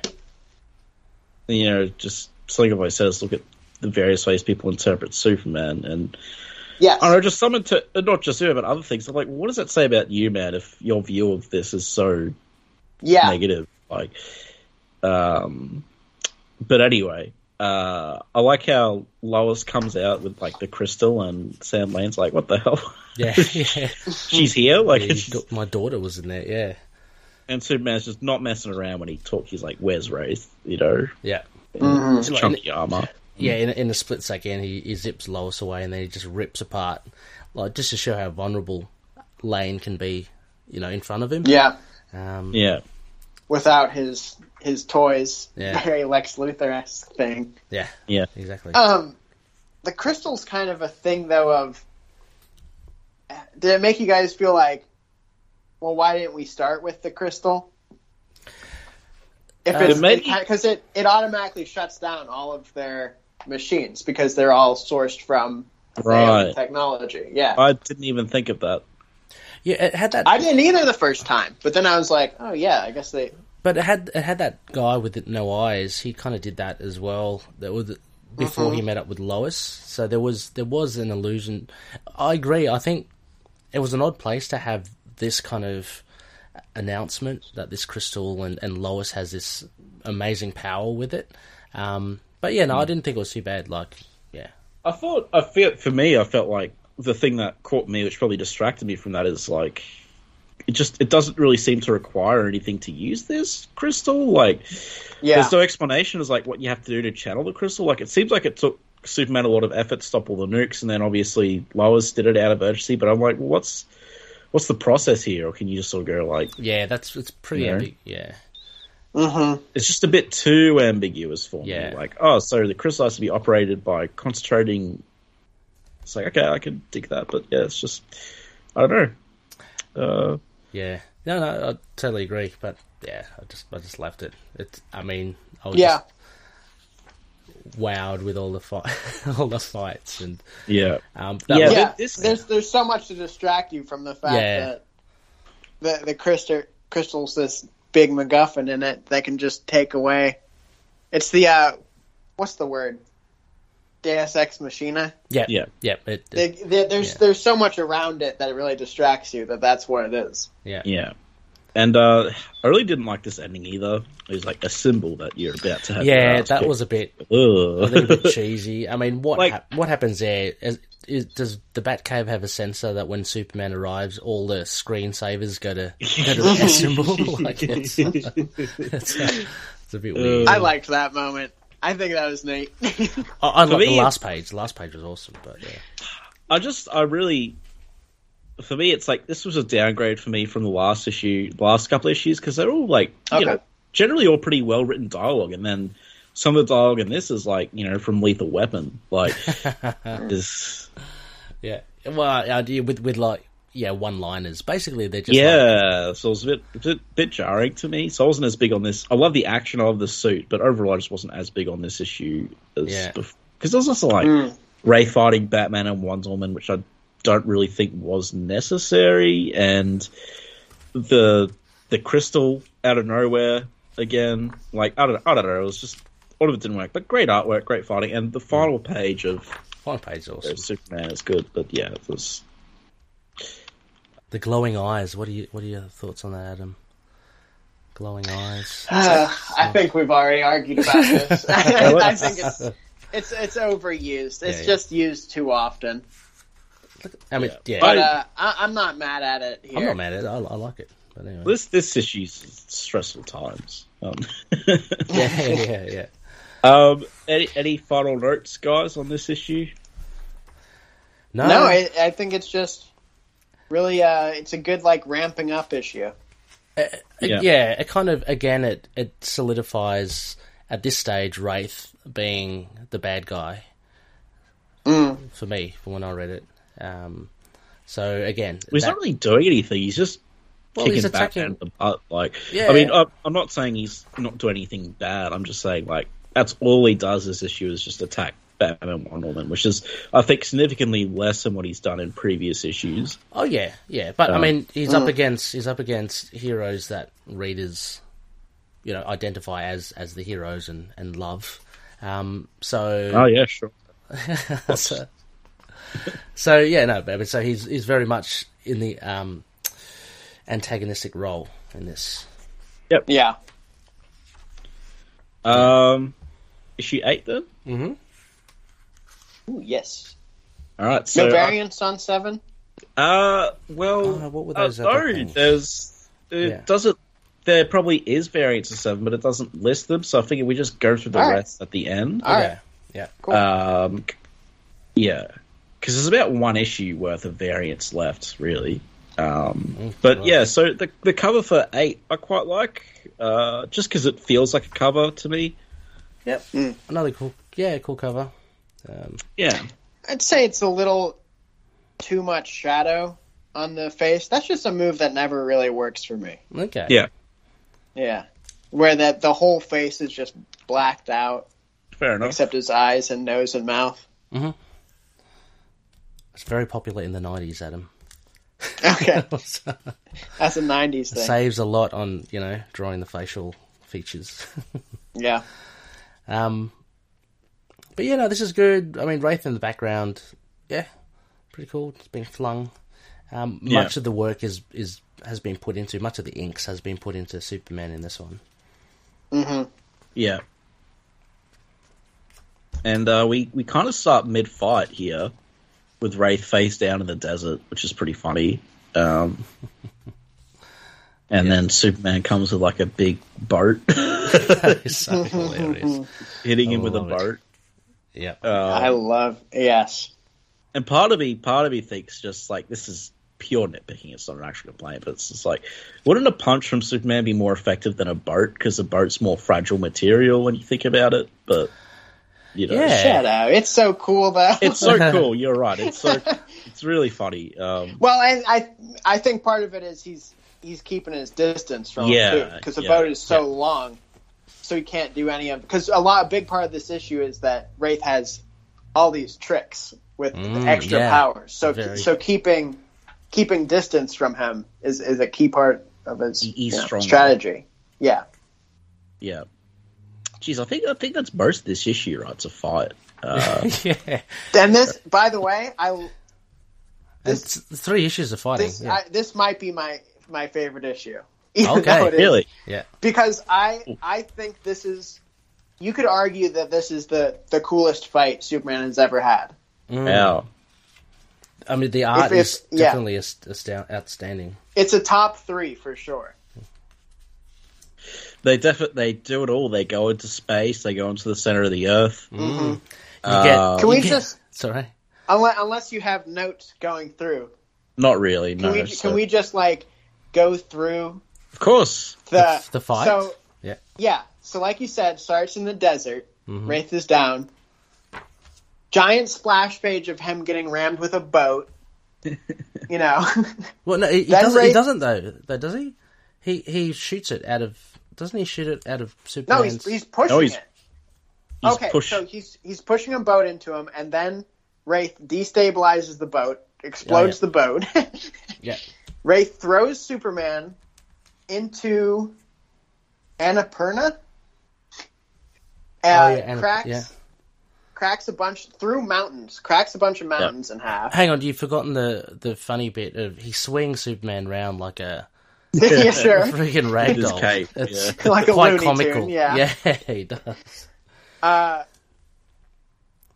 horrified hikers. Yeah, the Sherpas and stuff. Yeah.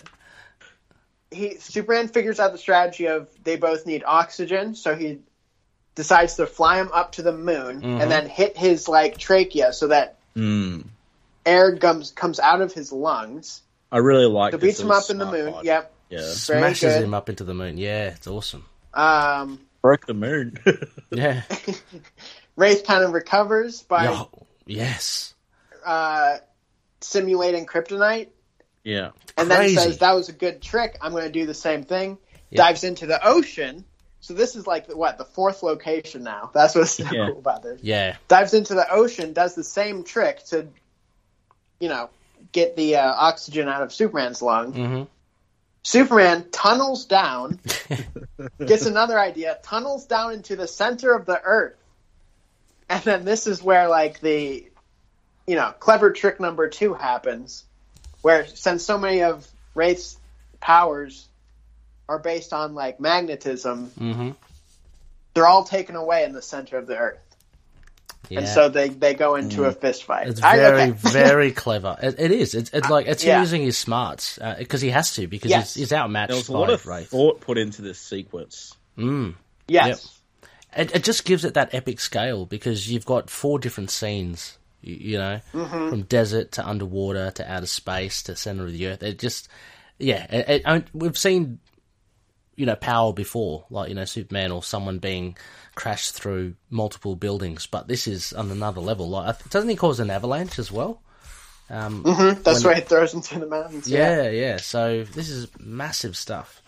It kind of reminds me of, we said on issue 2 where he did that whole thing where he like froze the ice spire. Yeah. We were like, this is how he used his powers. Yeah. This is, I feel the same way, and like, this is how you do a fight scene with Superman. Mm-hmm. And it's about epic scale and using your brain. Yep. And it's not necessarily pretty as well. I mean, towards the end where he just gets his cape and literally just strangles Wraith, trying to get him in a submissive position. I like how he uses the cape like that, though, because it's indestructible, so... Yep, why not use it? Use it as a weapon. Exactly. So, really, I mean, I would love to... I think I've got it here in this edition. Love to see the script from Snyder about just detailing this fight, because, there's a lot in it. I like when it shows that Superman knows how to fight, like, not just throw haymakers. Yeah, Don't they mention in this series that, like, Superman had to very quickly learn how to fight? Is that mentioned in this series, or is that somewhere else? Yeah, well... Yeah.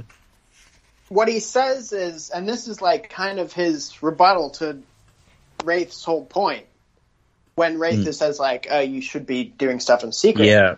And he says, like, well, because I'm out in the open, I'm held responsible for everything I do, and I had to learn how to take care of myself. I had to learn how to fight. Because he was like, since he's out in the open, he's a huge target, so he had to learn how to fight very quickly. Yeah, I really liked that. It's like, all of my decisions are my own because I'm not working for some secret government agency. I thought that this was just what I alluded to, like, first episode, like, this is a great counterpoint to the deconstruction of the first couple issues. This is building him back up. Mm-hmm. Yeah, you're right. No, that's really good.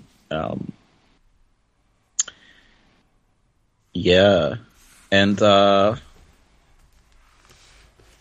so that's the whole fight, really. And he basically... He clobbers him in the center of the earth. Like he clobbers him, and then he gives him, like, a little speech about just think for yourself, rather than be a unthinking soldier, and off he goes, which bleeds into the final appearance of Wraith later on, which we'll get to. Yeah. But then it shifts back now to Lois and General Lane. General Lane.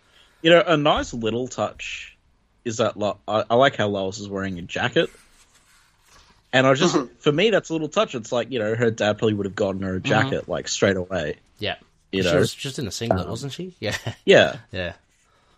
So, I don't know, it's just a nice little touch. I like the touch that Superman heats his hands as, like, a indirect heating thing for Jimmy. I thought that was another cool use of his powers. That you don't see often. Yeah, like you said, everything's just well thought out. Yeah. It's a lot of new ideas. Yeah. Jimmy just wanted some pad thai. Now he's in the Arctic with a, like, But this Lex stuff, oh dear. This is my low point in the series. It's Lex going, he's in his look how smart I am pose. Yep. And Scott Snyder's kind of in that pose as well, because he's, like, having Lex make all these analogies to, like, the Iliad and stuff. The problem is I've read the Iliad, and, like, the stuff he's saying, like, oh, you're a Trojan horse analogy and all that stuff, none of that stuff was in that book, and so it really comes off as, like... You didn't read this. It's like, look at this, the greatest poem of war, or the Great Deception, and I'm like, there was no Great Deception in that book. He's banking on the fact that no one's read it, and it's It's a famous book. So it's a bit like I'm trying to sound smart, and I was like, "Oh, come on, dude." Yeah. And so it came off very hollow for me. Yeah, unfortunately. And I think Ray, you're mentioning it came off hollow for you too. Were you saying, or about Lex using the Iliad? Well, just like Lex's, I don't know. I just mentioned. I don't know. I was just talking about like the Trojan horse analogy with you. And, It seemed, it was apparent to me that it seemed like it's similar to like, you know how some comic book writers, they try to have another character speak in another language, but they obviously just looked it up in the dictionary, and it's not really how they speak. It's kind of like to me, it seemed like that obvious, like pop. He's only got a pop culture level of knowledge of the Iliad, and which is probably all you need. Anyway, you don't need to really plunder it. But for those people like Connor who has read it, it's just a little disappointing because it's exposed for what it is. Like, I feel like he's clearly not done the homework. You should use if you want to go all deep with a metaphor and sound smart, use something you're familiar with. Yeah, exactly. Yeah. Like, okay, if you're not familiar, if you think the Trojan horse would be a really cool analogy, but you're not that familiar with it, maybe there's something else you're familiar with, or maybe you could like read the book in preparation, or So, exactly. It's weird to hear because everything else that seems so well researched. Yeah. Right. Well, a lot of attention to detail. Snyder as a writer at this point was like he just picks things that he knows a lot about, but I don't know. Yeah. Well, I mean, I don't. Something that could have happened. Maybe he read it when he was young, and he just misremembered it. Yep. But even without that, I think it still comes off as a bit because Lex is just that was a running, like, he was referencing the Trojan War in the first couple of issues, but now he's come out of nowhere all of a sudden, like 6 issues later, where those themes haven't really been around, and he's just sort of waxing about it. So I feel like it's a bit out of nowhere regardless. Anyway. Lex is a bit of a plot device here. I mean, he supplies the needle at the end, which towards the end, you know what I mean? So he's popped up before, but it's not really needed, other than that he has a vested interest, obviously, in Planet Earth as well. Well, I think Lex is needed because Lex is out to do what he always does. He's like, his role in this, he wants to kill Superman. So he's using this whole conflict, and it's like, because he knows about it, because he's Lex Luthor, and he's using it as a way to kill Superman. Yeah. Yeah. Which again ties into the final act, because it turns out these guys are the Wraith's race, are an alien invasion who are on their way now. Yeah, exactly. None of this Iliad talk rings true to me, because I'm not a nerd for freaking Homer. But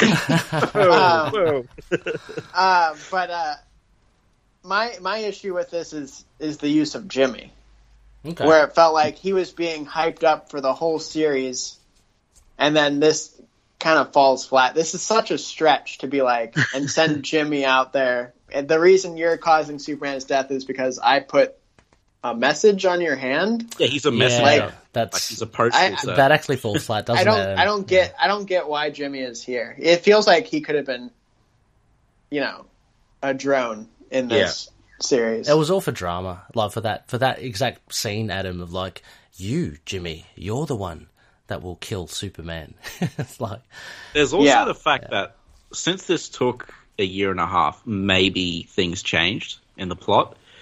So maybe he originally had another idea for this Jimmy Lex payoff or something, or maybe he was going to use Jimmy in a different way, but it just didn't end up panning out like that because the focus shifted away from these guys for so long. It did, didn't it? Yeah.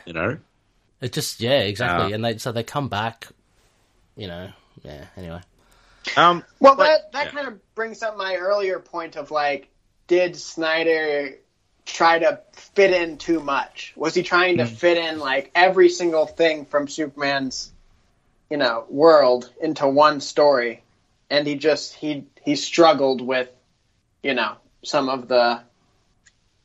I think that's some Jimmy and I think that's definitely the case for Jimmy. I found he was really underdone in this series. I mean, if we were to talk about stripping this story down to its bare essentials, I don't think we need any of Superman's cast but Superman and General Lane, sure, and I think Lois would only be justified because she's related to General Lane. I guess she helps with the terrorist subplot. Yeah, she investigates. Jimmy, she holds the crystal. Yeah, she comes across the guy. She comes across the right. Well, she comes across the engineer who worked on it with the out the eyes as well, and she had a bit of an early role. But yeah, right. She was in it from the start. Yeah, that seemed planned. But yeah, I think maybe Lex isn't necessary, but I do think in the next issue, I do think he adds to it with like a small role but a crucial role. Of making everything just dick butts for everyone, like he usually does. But for me, like, this is the weakest point in the series, and I was reading it, I'm like, ooh, this is not a good point to let me down. The end of the penultimate issue setting up the finale is not a good point for this to happen, because it wasn't just the Trojan Horse stuff, it was the Jimmy stuff, it was just Lex's general way of talking. Again, which is because of Trojan Horse. But anyway, the next issue I liked, so, All right. Yeah. What about you guys? Any final thoughts? No, I think we covered my thoughts. Yeah, I mean, the great observations as well. When I was reading this, I mean, I didn't, other than potentially, like, just questioning, like, Jimmy's role in it, at this stage I was still enjoying it, like, thoroughly. Yeah. Even with Lex in there, like, because he did, obviously, it's not like he popped out of nowhere. He was there a while ago. So, yeah, I didn't think too much of it at that stage. Yeah, no, just enjoyed the issues. The last 4 issues. Just roller coaster. Great. I just remember thinking when I finished this issue, I'm like, oh no, is issue 9 going to let me down? Is it not going to be as good as I remember it? Luckily it wasn't, but I was a bit worried. At this point, I was like, "Oh man." Yeah. So, the final issue then, issue 9. Yes. I keep on thinking it's 12 issues, but no, it's 9. Yeah. Yeah. 9's a weird number. It is for a series for some reason. Yeah. So, issue 9. Let me just get it up. So. Oh, yeah, this is the image we use for our discussion thread. So it's just Superman standing in a burning wreck, which I'm a bit disappointed in this cover because it's the final cover. Mm-hmm. I thought they could have done something a lot more interesting than just Superman in an action pose. Oh, are you not seeing the spread? Because the back cover connects. Oh, no. Don't have that, no. No. Yeah, see, this is another disadvantage of the trade, because what it is it's Superman on the front cover, and then the back cover, it connects to show, a very nice, picture of Wraith, General Lane, Lex, and Lois, as well as, like, all the ships going through. Oh, I've got that here. So they reproduce that back cover, but it's like, okay, that's it. Yeah, it's cool. I mean, Wraith's face is awesome. Yeah, I think it looks really good. I think it's a great cover. Yeah, that's in the trade, like it's in the back of the book as like a kind of variant. Yeah, like as a variant, which is what I thought it was, but like the fire is the only thing I see for the front. Yes. Yeah. That's much better as a wraparound cover. As well, I was looking like a Green Lantern, Blue Lantern, whatever. Exactly. I really like Wraith. Yeah, Wraith's really good. Yeah, he looks great. Even who's that? Sorry, who was that other dude? Lane. That's Superman, Ray. No, General Lane. His expression, it's quite unique. Like he's got like the curled upper lip, and I don't know. I think it's yelling at something. Yeah, it's quite unique, as in the way it's drawn. Yeah. Anyway, there's like a variant where Superman looks a lot more blue and red. His costume as well. Oh yeah, this is where we get the payoff for the farmer. Yeah. And initially I thought Calder. Clark accidentally killed him. Yeah. I was like, oh, I don't remember it being this crazy. I'm like, wait, more people would have complained about this if that was the case, but it ends up not being the case, as we talked about earlier. He saves his life, so... Yeah, still shocking when Clark says no and emits... He actually... Is it? Does he emit something? I thought it was like a call to some unseen power that he hadn't tapped into. I assume he backhanded him. Oh, because if there's a crater, kind of like where Cold is being thrust backwards. Yeah. So I thought there was some sort of energy. I think it's just in general power. Lashing out. Yeah, just like raw power. Yeah. I guess another reason I might have thought that is because like it has a close up of his fist at the end on that page. Oh, okay. Yeah. Yeah. Anyway. Anyway. Lex is giving his big exposition. Mm-hmm. He's got again beautiful art here, far out. Oh yeah. Lex's pose there, like his hologram. Just 2 fingers up, looking up, very But then you got Wonder Woman, Superman again. A lot of shadow there, Adam, though. So I'm not sure about. No, it's not so bad. Yeah. But I love. It's not over his face. Yeah, I love the next ones where he just embraces Lois, and then there's a really nice, strangely shaped series of panels, like staggered. All of them really well done, and then that splash page goes up. Man, I'm glad she didn't say. He said, or one of them said, "I love you," because that would be weird. But what's the? Does he say it here? When he says, how do you know it's the right thing? He's like, it's because it's what you would do. And I'm like, I don't know. I mean, like, I just don't buy it. Like, I don't buy that. I don't buy that she wouldn't do this. I just don't buy that line, like, being delivered at this point in the story. It's a little bit. Yeah, I noticed that. Their relationship hasn't been established. Yeah. As, like, she hasn't been established as someone who's, like, an inspiration for Clark. Okay, yeah. So when he's like, it's because it's what you would do. I'm like, well, their interactions before this haven't really been like that. So just bring it to me. I think for me, this is definitely, like, the point where they're trying to write this story as if it was, like, a timeless story that you can read 10 years in the future and not worry about the New 52. Which I think they're trying. Yeah, he's trying to kind of balance out, like, if you assume that Lois and Clark are as established as they are in the regular story and not where they were at this point in the New 52, it'd still work. He's trying to kind of be vague about their relationship and more hearken to, like, their relationship as a whole throughout their history. I don't really think it's vague though, because she just says thank you. There's no romantic implications. Yeah. It seemed like a struggle to be like, I want to write a nice Superman and Lois moment, but the status quo of them at the time didn't match. Like, them being friends can match, and they've had nice moments in this story as well, where they've just been friends. And they have nice moments in the New 52 where they're just friends. So, yeah, I don't know. I think if they, because they spent a bit of time with Clark and Lois at the start with their banter together. Maybe if they start just a little bit of, like, how Clark felt about her, like, just in terms of as a person, instead of that sort of banter. I don't know, maybe, like, that it could have been a nice little payoff, but they just didn't really do that. Yeah, fair.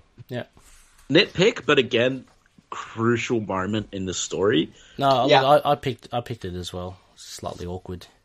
Yeah.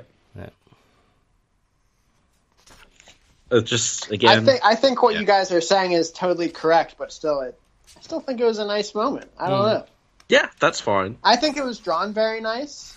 I think that's a huge part of it. Yeah, really cool. I don't know. I know exactly what you mean, but I'm still happy with it, I guess. This would have been a cool moment in the New 52, where she goes, Superman, I just want to say, I know you're Clark Kent. I mean, maybe not those exact words, but this could have been a place to put that reveal. But that was literally just a random idea that came into my head. I didn't put any thought behind it. But, yeah. I was thinking of like just erasing the thank you of the speech bubble and just what I would put there. Kind of with his liquid paper, just papering it in. Yeah. Yeah. Sorry, I'm still on that track. You guys keep going. Yeah. Look, it flashes. I mean, we get bits of the flashback to Smallville as well with Calder. So again, as we've mentioned, despite calls to leave the Psycho alone, he's dead. Clark, tries to resuscitate him, and at that stage, he's just trying to resuscitate him. But here again, more epic stuff abound with. Yeah. Sorry, can I do something and go back in time for a sec? Yeah. Or... No. Okay, well, I'm going to spin the Earth backwards anyway. So that panel after she says thank you, and that has this is great meme potential, by the way, because of Clark's expression after he says thank you, then he lets go of her hand. She could say something really gross or something. But, yeah. No, but when their hands let go, I don't know. Like, what do you guys make of that? Because there's emphasis put on it. I think there's something lingering. I mean, I don't know. I think there's something lingering there. I mean, because Clark, like in New 52, Clark was in love with her, but he didn't get to be with her again, which was hilarious because Clark was a loser. But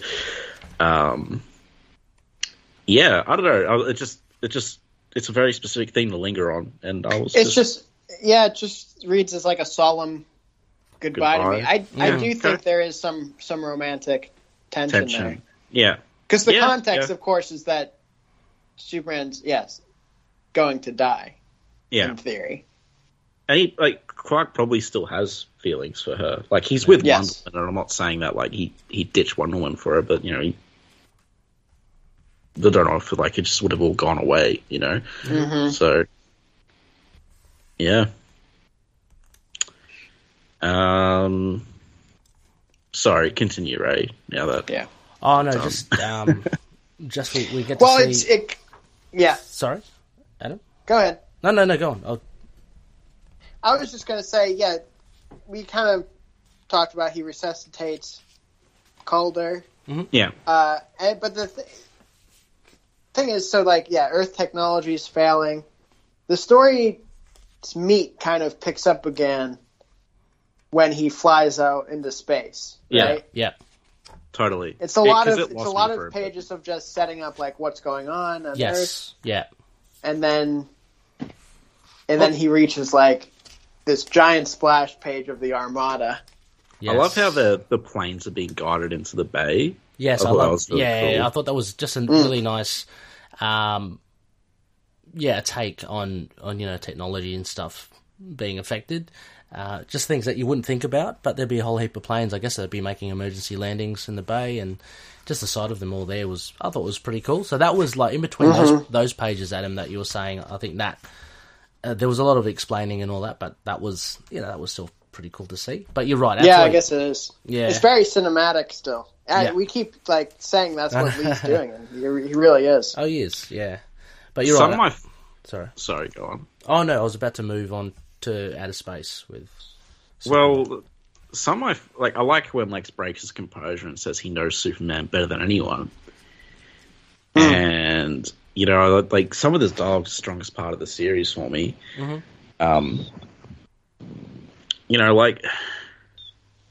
Lex is kind of right in that he's saying everyone looks at him as his light leading the way, but he's just a guy, and Lex is saying it in a pessimistic way, but that's kind of what it is about Superman in a positive way, is that he is just a guy trying to do the right thing. He's not this messiah sent to save everyone. That's really good. He doesn't have all the answers automatically. Exactly. But sorry, I really love how they track his progress. Superman toppled a dictator there, and then a more ruthless person took over, so he didn't do it again. And Lex is kind of tracking his activity over the planet and seeing that Superman is basically just doing trial and error. Yeah. You know, and I thought that was really awesome and like a really good statement for sort of Superman's character. Yeah, he is, but I mean, exactly as you say, it's how you interpret that. And for Lex, his values are a lot more different than say, an honest person. So, I mean, as you say, that's exactly what Superman does, trial by error, and he does kind of stumble through, so to speak. But it's funny because like Lex is saying that in a negative way, but it's highlighting. Actually, yep. It just highlights how human, I guess, the human qualities of him as well. And how admirable Superman is, you know. Yep. Like he's not like a machine. Like he's not above everyone or anything, or he doesn't consider himself like that anyway. I mean, it's not like that scene, my favorite scene from Batman v Superman, where everyone's sort of debating if he's, you know, an invader or a savior or whatever, and then they're just like, you know, one of them's just like, he's just a guy trying to do the right thing. Yeah. Yeah. Yeah, really cool. So really good, I think, script dialogue there. But as you're right, I mean, the Armada comes in, again, a lot of work for Jim Lee, but pulls it off. Really nice kind of... We get a whole series of literally, it's like silent pages, most of them, just where the action kind of speaks for itself. One of the most, I guess, striking things for me was seeing a desiccated Superman. It's very Dark Knight Returns. Oh, is it? Okay. It to the point where it has to be a reference. Like right. Okay. It's interesting how that imagery is kind of referenced. I'm trying to think. I've been saying it's referenced a few times, but I can only think of this and Batman v Superman, where it's been kind of referenced. It's interesting. How do you, like... I don't know, it's just... What do you think, Adam? Yeah, I just think, you know, Batman vs. Superman is also coming from the same source of Dark Knight Returns. Yeah. What do you think of this imagery? Of, like, desiccated, skeletal sort of Superman as a thing? Neutral. Yeah, fair.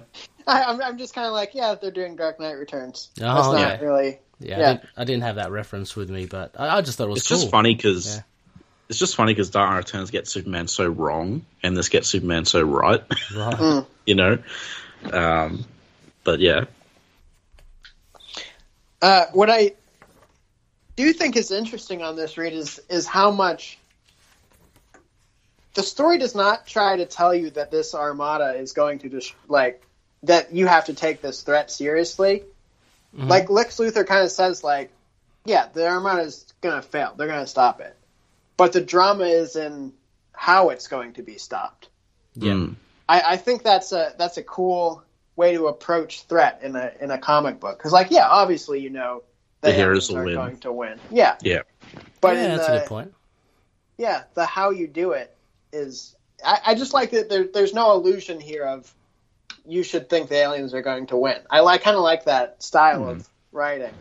Yeah, I didn't even think of that, but that's a good point. Yeah. I personally can see them as a threat because, you know, they're...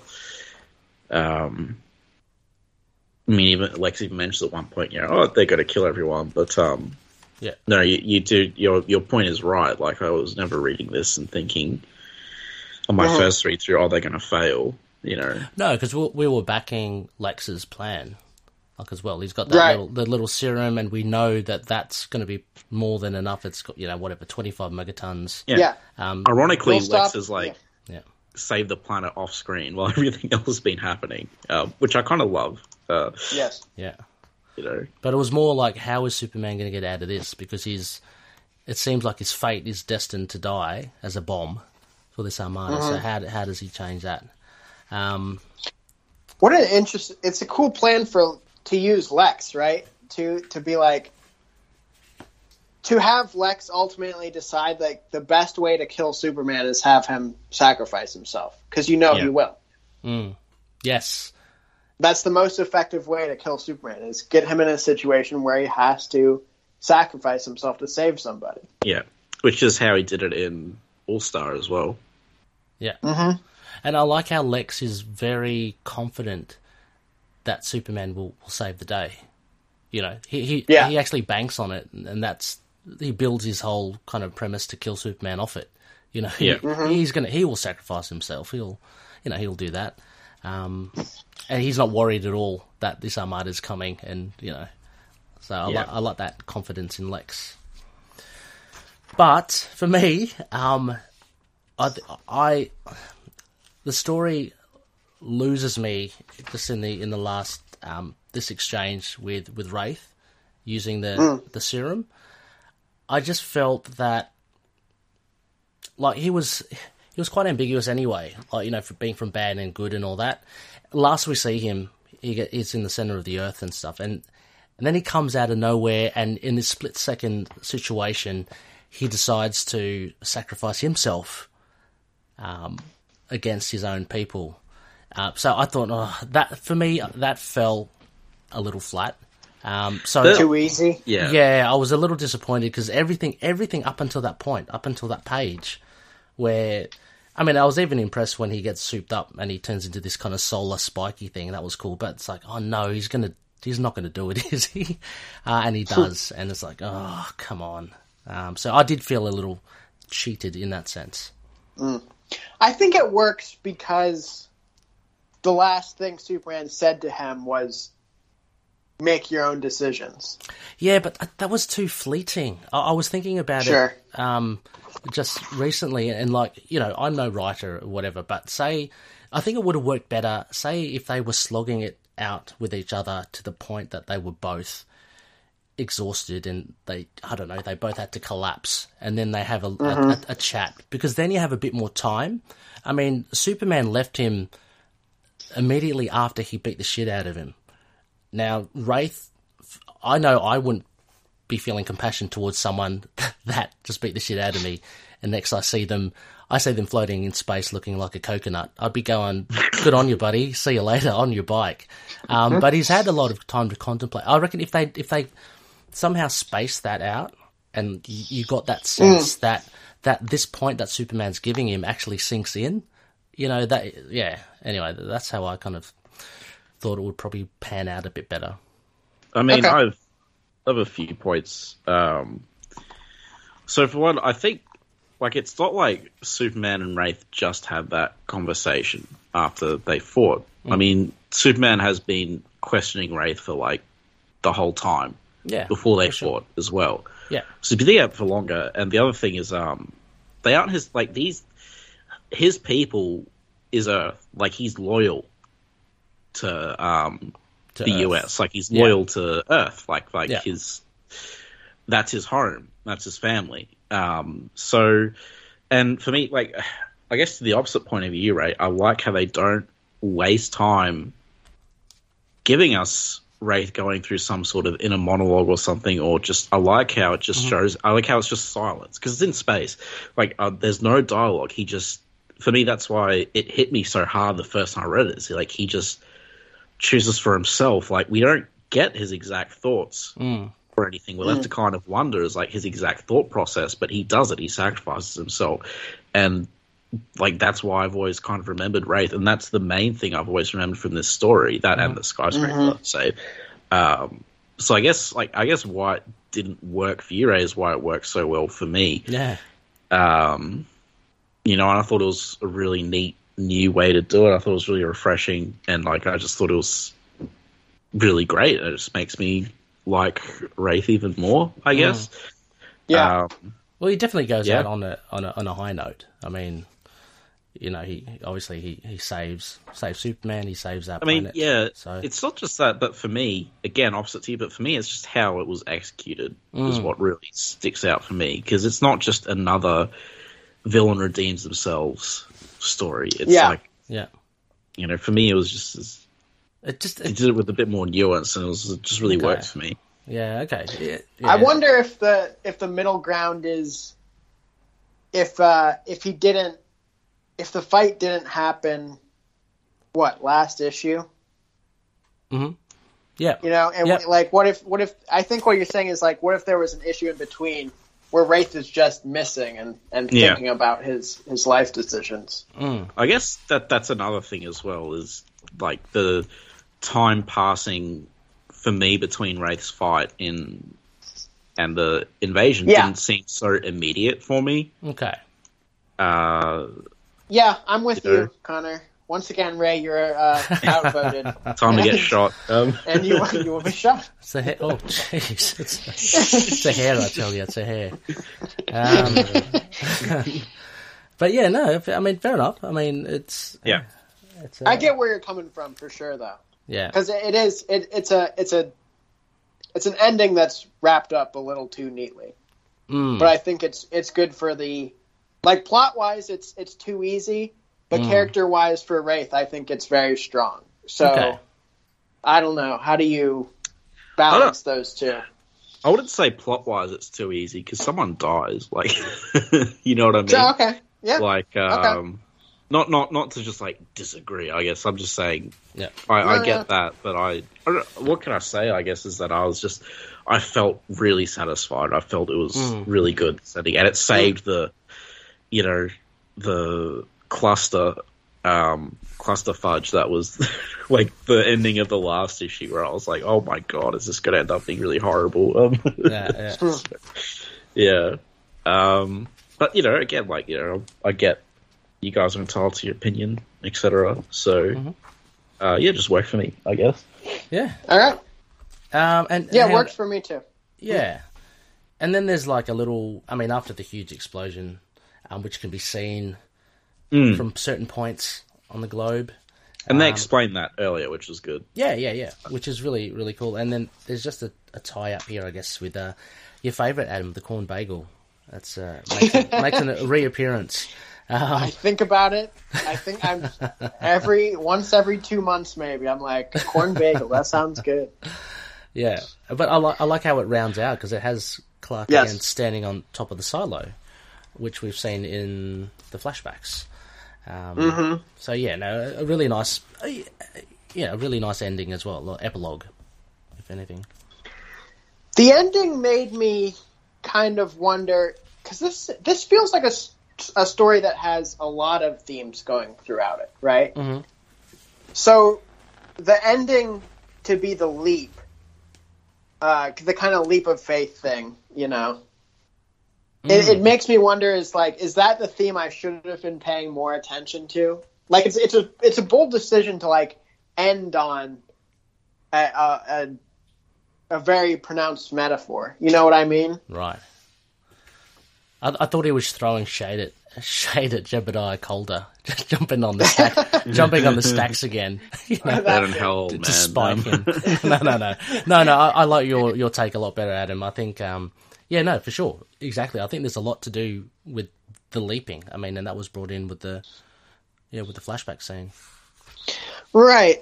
I'm just trying to think, like, though, I don't know, was that the main theme throughout? Because it seems like we spent more time on, I mean, I guess it was. It makes me feel like I need to read it a third time or fourth time. And be like, well, maybe interpret this as a story that's all about, leaps of faith, taking chance, I guess. Well, as you said, like, Scott Snyder put a lot into this story. So there's more than... but for whatever reason, the leap of faith thing went over me. I didn't interpret it that way. I just sort of... can't remember exactly how I interpreted it, but it was reasonable at the time. But yeah, leap of faith didn't really cross my mind, because I don't think there was ever really, like, a leap of faith moment for Clark in this story. Like, he took a lot of leaps. Well, I think the whole point about him not just being the light, but trial and error kind of. He'll do stuff. That's what leap of faith means to me. In the context of this story. Yeah, he'll do stuff that he won't necessarily know or think, but he'll do it. And because even when he's saving the skyscraper, he doesn't know if it'll work. Yeah, exactly. People could still die here, but I have to do something. I have to do it anyway. So you're right. Yeah, I thought you meant leap of faith at a different rate or something. No. That makes sense. Yeah, and I guess the same can be applied with Wraith as well. Like, he finally decides to. Yeah. Well, it ends in his demise, but he decides to finally do something that he, something against the grain, something that he has not been trained to do. Yeah. Just actually go for his gut instinct. Yeah. Well, now that we're talking about it, it actually ties everything together more than I thought. Now I love it. Because you're right. That was how Wraith ended. And that's, I guess, what he was the opposite of, just taking orders from a higher power. Mm-hmm. Yeah. Throughout. So, I mean, that's a risk. That's a huge risk for him, like to go against your. Yep. How he was raised, pretty much. Exactly. Yeah. What a great ending. Yeah, that's that. I don't have any more notes on issue 9, so if you guys are done, I can go to the variants and we can do a raid. All right. Yeah, sure. Yeah, hey man, hanging out for these variants. Exactly. No, all done. All right, so first variant. I don't know what issue it's for, but it's art by Jock, and it's Superman kind of holding up the Superman Unchained logo, which is pretty cool. It's pretty cool. It's got a different texture to his. He's got that. I don't know what you call it, like that dotty effect. It just reminds me a little bit of, I don't know if it's David Mack, that sort of stuff. Yeah, but really good. I like that one.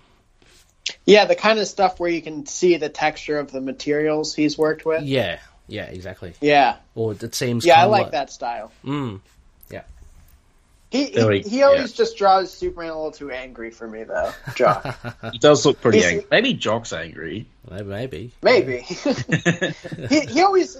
I like Jock, but he always comes across to me as like one of those artists who just loves Batman, who gets drawing a Superman cover. You know what I mean?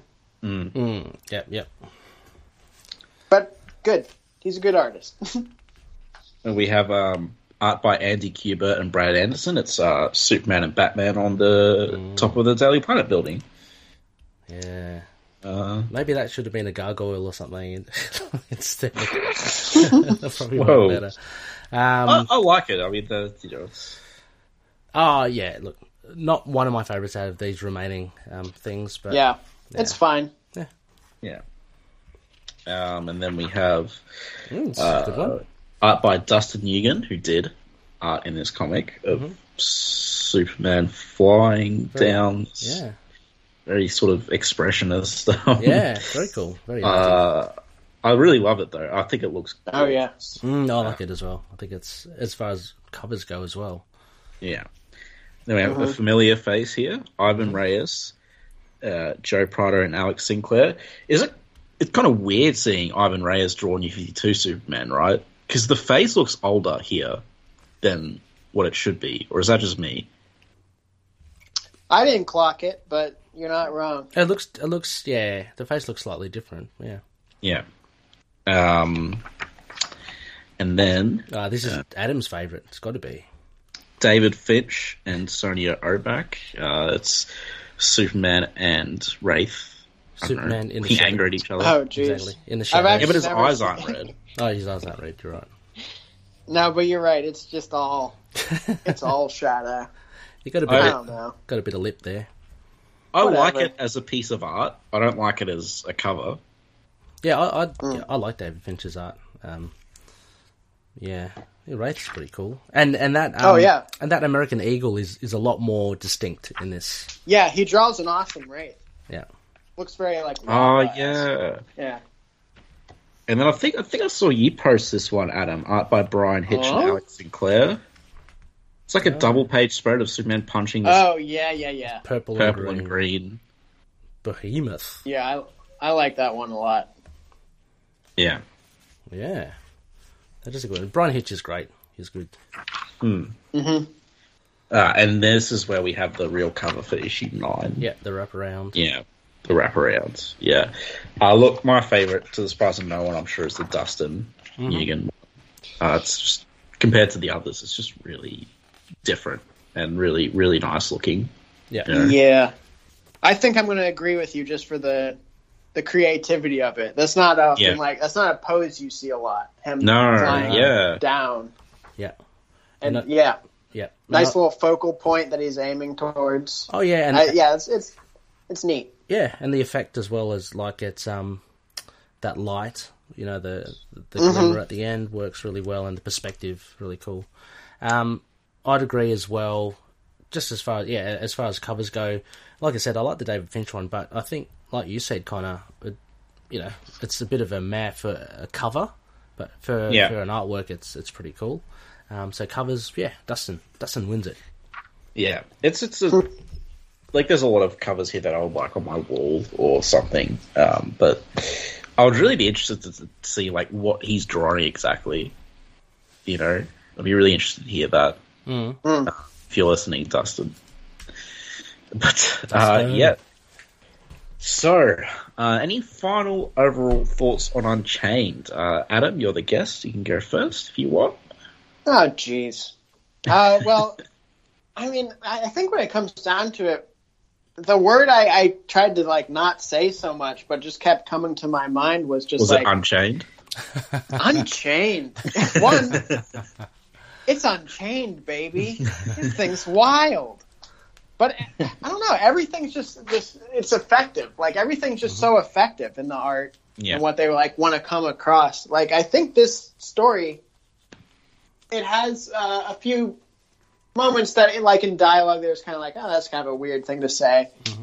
But if you want to study like how to do a good Superman fight scene, how to do a good Superman saving, a falling plane scene, I think you can like teach this story in a class of like getting points across, getting action across from both Snyder and Lee. I think they're both like doing some of their best stuff in this story.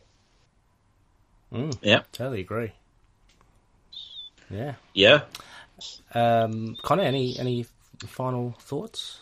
Yeah, I mean, this is, like the Lex speech at the end of 8 was like a pretty significant letdown, which is unfortunate, but it's at a crucial part of the story. But other than that, I really like the story. Everything Adam said about the action, how to do a rescue, stuff like that, spot on. There's like a lot of moments in this book which is like, this is definitive Superman we're looking at here. I feel like if you have like a list of comics that define the character of Superman or get the character of Superman completely right, like I think this should be in that list. And I think I think it's, despite storms, I think it's one of the Superman stories. I think this is a Superman story I think everyone should read. Add that to the list of Superman stories everyone should read. I think this should be in there. I think it's definitely earned a place among his, whatever.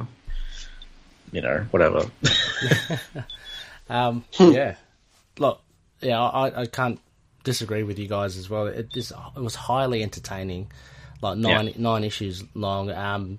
For me, like the little things of dialogue, they were just kind of blips compared to, I think, the overall strength of Snyder's writing. The positive outweighs the negative. Should have added. Yes.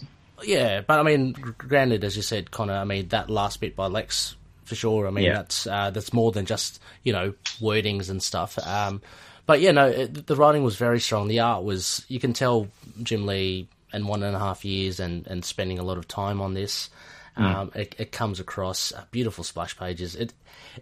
I would highly recommend this to anyone because, for me, it's like a nice modern tale of Superman, but it has everything. Like it's like Snyder's included, and I'm not saying that as in he's cluttered it. It's just like he's balanced and juggled things so well. Despite stuff we said about Jimmy, but like the cosmic stuff, Wraith, like having this big character, having General Lane in there, having Ascension, the terrorist group, they all have big roles to play. Like, Ascension, although they kind of get wasted, before the end of the last issue, their impact is there. They aren't just there to be a generic terrorist group. So they set up things, and just the dialogue and the ideas from Snyder, I think, are really, really strong. So enjoy this a lot. But except, as I said, just those last couple of pages before the epilogue, I was loving it, and then it was a little bit of a misstep for me at that end, but not enough to to like not recommend it. It's such a good read. So yeah, nice. Yeah. Ray, do you have a favorite story? Superman story? Yeah, I guess at the moment it would be All Star. I mean, that's nice. I've just loved that. But it's so funny though, because if we're going to talk about ratings coming up, like I've rated All Star quite high as well, but I would rate this quite high too. It's a different level of enjoyment. Like it's hard to put them together because the way Morrison writes and the way what Snyder wants to do with the story is very different. So you can't really say, like, I can't really say enjoyment level wise one is kind of better than the other. But say for All Star being my favourite, it's because I guess I acknowledge not only the enjoyment but the craft, of what he's done. Yeah. Cool. I mean, I think All Stars like the only thing on this podcast get 10s from both of us. So yeah, it's hard act to follow. Yeah. I mean, but I haven't read. Nice. I'd love to read a lot more. New 52. More modern stuff as well, so yeah. Still working out how to do Action Comics. that omnibus is looking sweet on my shelf. How many issues is it? Is it 18 or 19 or 17? 18 plus 0. Well, but then there's a 0 issue and then an annual. That's so nice. It's 19 issues plus an annual. Yeah, that's cool. So it's not small. Yeah. You could do, I don't know, just read the whole friggin' thing. Who cares? Well, it is tough because there's so many. It's not only like so long; it's also like so many of those issues are kind of on standalone stories, so you can't just like wrap it all up in a. Yeah, I don't know. Yeah, it's good. At least do the first volume because the first volume I definitely feel like is its own thing. Mm. Yeah, I mean, it'll happen. It's just a matter of when, so... Sure. But, so ratings. I'm gonna... Who wants to go first? Who's feeling it? Me. Yeah, go Adam. Yeah. All right, sweet, yeah. I'm gonna say... oh, no, I didn't think of a clever thing instead of stars. Dang. Oh. Burgles Oz. I'm gonna say 9.5 Zars. Wow. Oh. What was it? A lot of Burgles Oz. Oh, Ruggles Oz. Yeah. Nice. All right. I'll give it an 8.5 Bug Monkeys. Really strong. Yeah, really strong issue. Story. Yeah. Good package. How about yourself, Connor? I'll give it 8 Iliads out of 10. Oh, 8 Trojan Wars. Yeah. I mean, I can't say I enjoyed it less than you guys or anything. Like, I think all our ratings are really high. So yeah. I mean, I know my previous read though it was like 8.5, so it's gone down a little bit, but I still really liked it. I mean, hell, I said it deserves to be on like the pantheon of Superman stories. So yeah, exactly. You guys, you're tough with ratings. Very. Oh yeah, tried it. But I mean, look, this is something that definitely I'm glad to have on the shelf and would definitely read and reread again. It's not like a dust collector. Nice. Yeah. This won't be the last time I read it, or Star Superman, or Superman versus Aliens, because I know we're going to be doing that at some point. Oh, so. you said that was really good. It is good. I like it. Oh yeah, I mean, I'm keen to read it. Yeah, good old Jurgens. I read that. Yeah. Yeah. All right. Well, thanks very much for joining us, Adam. Yeah, it's always awesome. Oh, my pleasure. Is there Thank anything you want to plug? Oh, of course. It's a pleasure having you on, as usual. You add, whenever I fail an insight, you always pick up the slack. So, Oh, yeah. It's good. Is there anything you want to plug? Mm-mm. All right. Well, Adam's on Twitter at Talking Superman. He just hangs Here's out my there, thought. really. If they're not following me after episode 1, they don't want to, and that's fine. I don't care. Yeah. All right. Fair enough. Cool. Well, Adam doesn't care, so I don't even care. Whatever. Yeah. No, but thank you, Adam. You always have a lot to add. It's always a delight talking to you. Yeah, you too, guys. Thank you. It's awesome having 3 different perspectives on something. So yeah. And for next time, dear listeners, we will be covering a segment of Greg Pak's Action Comics. Oh, yeah. Action Comics volume... In the trade, it's Action Comics volume 7. I can't remember what it's called, though, but it's basically... we're doing a 2-parter for Halloween. It's a horror arc set in Smallville. And Greg Pak's run in New 52 was pretty good. So yep, I like Greg Pak. Can I make one comment about that? Mm-hmm. Of course. We had a discussion of old versus aging versus non-aging Superman. Mm-hmm. Yeah, I think there's one panel in that story that is the coolest looking old man Superman that's ever been done.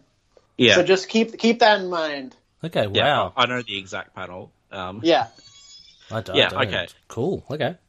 Action Comics Volume 7, Under the Skin. So we will be covering 6 issues.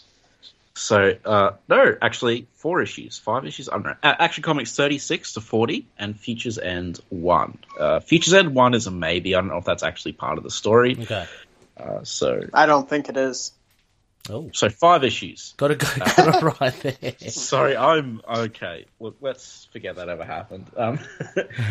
But yeah, of course, everyone write in your feedback for this. Any thoughts on this little hidden gem? Reach out to us, and yeah, we're happy happy to discuss it on this show. Sorry, Connor, just cut you off there. We've been that's fine. 76 episodes in, and I still cut you off. Yeah, no, it's not going to change. I'm not going to stop cutting you off either, or Adam. Exactly. I like cutting it off. Who's that? Yeah. So what's that'll be a more lot of fun. beautiful than crosstalk? So for next week, so this will come out next week actually, and we're going to have a spooky next couple of episodes. Some really weird stuff going on. Yeah. All right. Fun. See yous. Catch you later. Bye. Superman and all other characters in these comics are properties of DC. Any images or music we use are properties of their respective copyright holders. We are doing this for fun and not making money off it, so please don't sue us. You can contact us at lskpodcast@gmail.com and find us on our Libsyn, lskpodcast.libsyn.com, our Twitter @lskpodcast, our Facebook page, Last Sons of Krypton, a Superman podcast. And last but not least, thank you everyone for listening.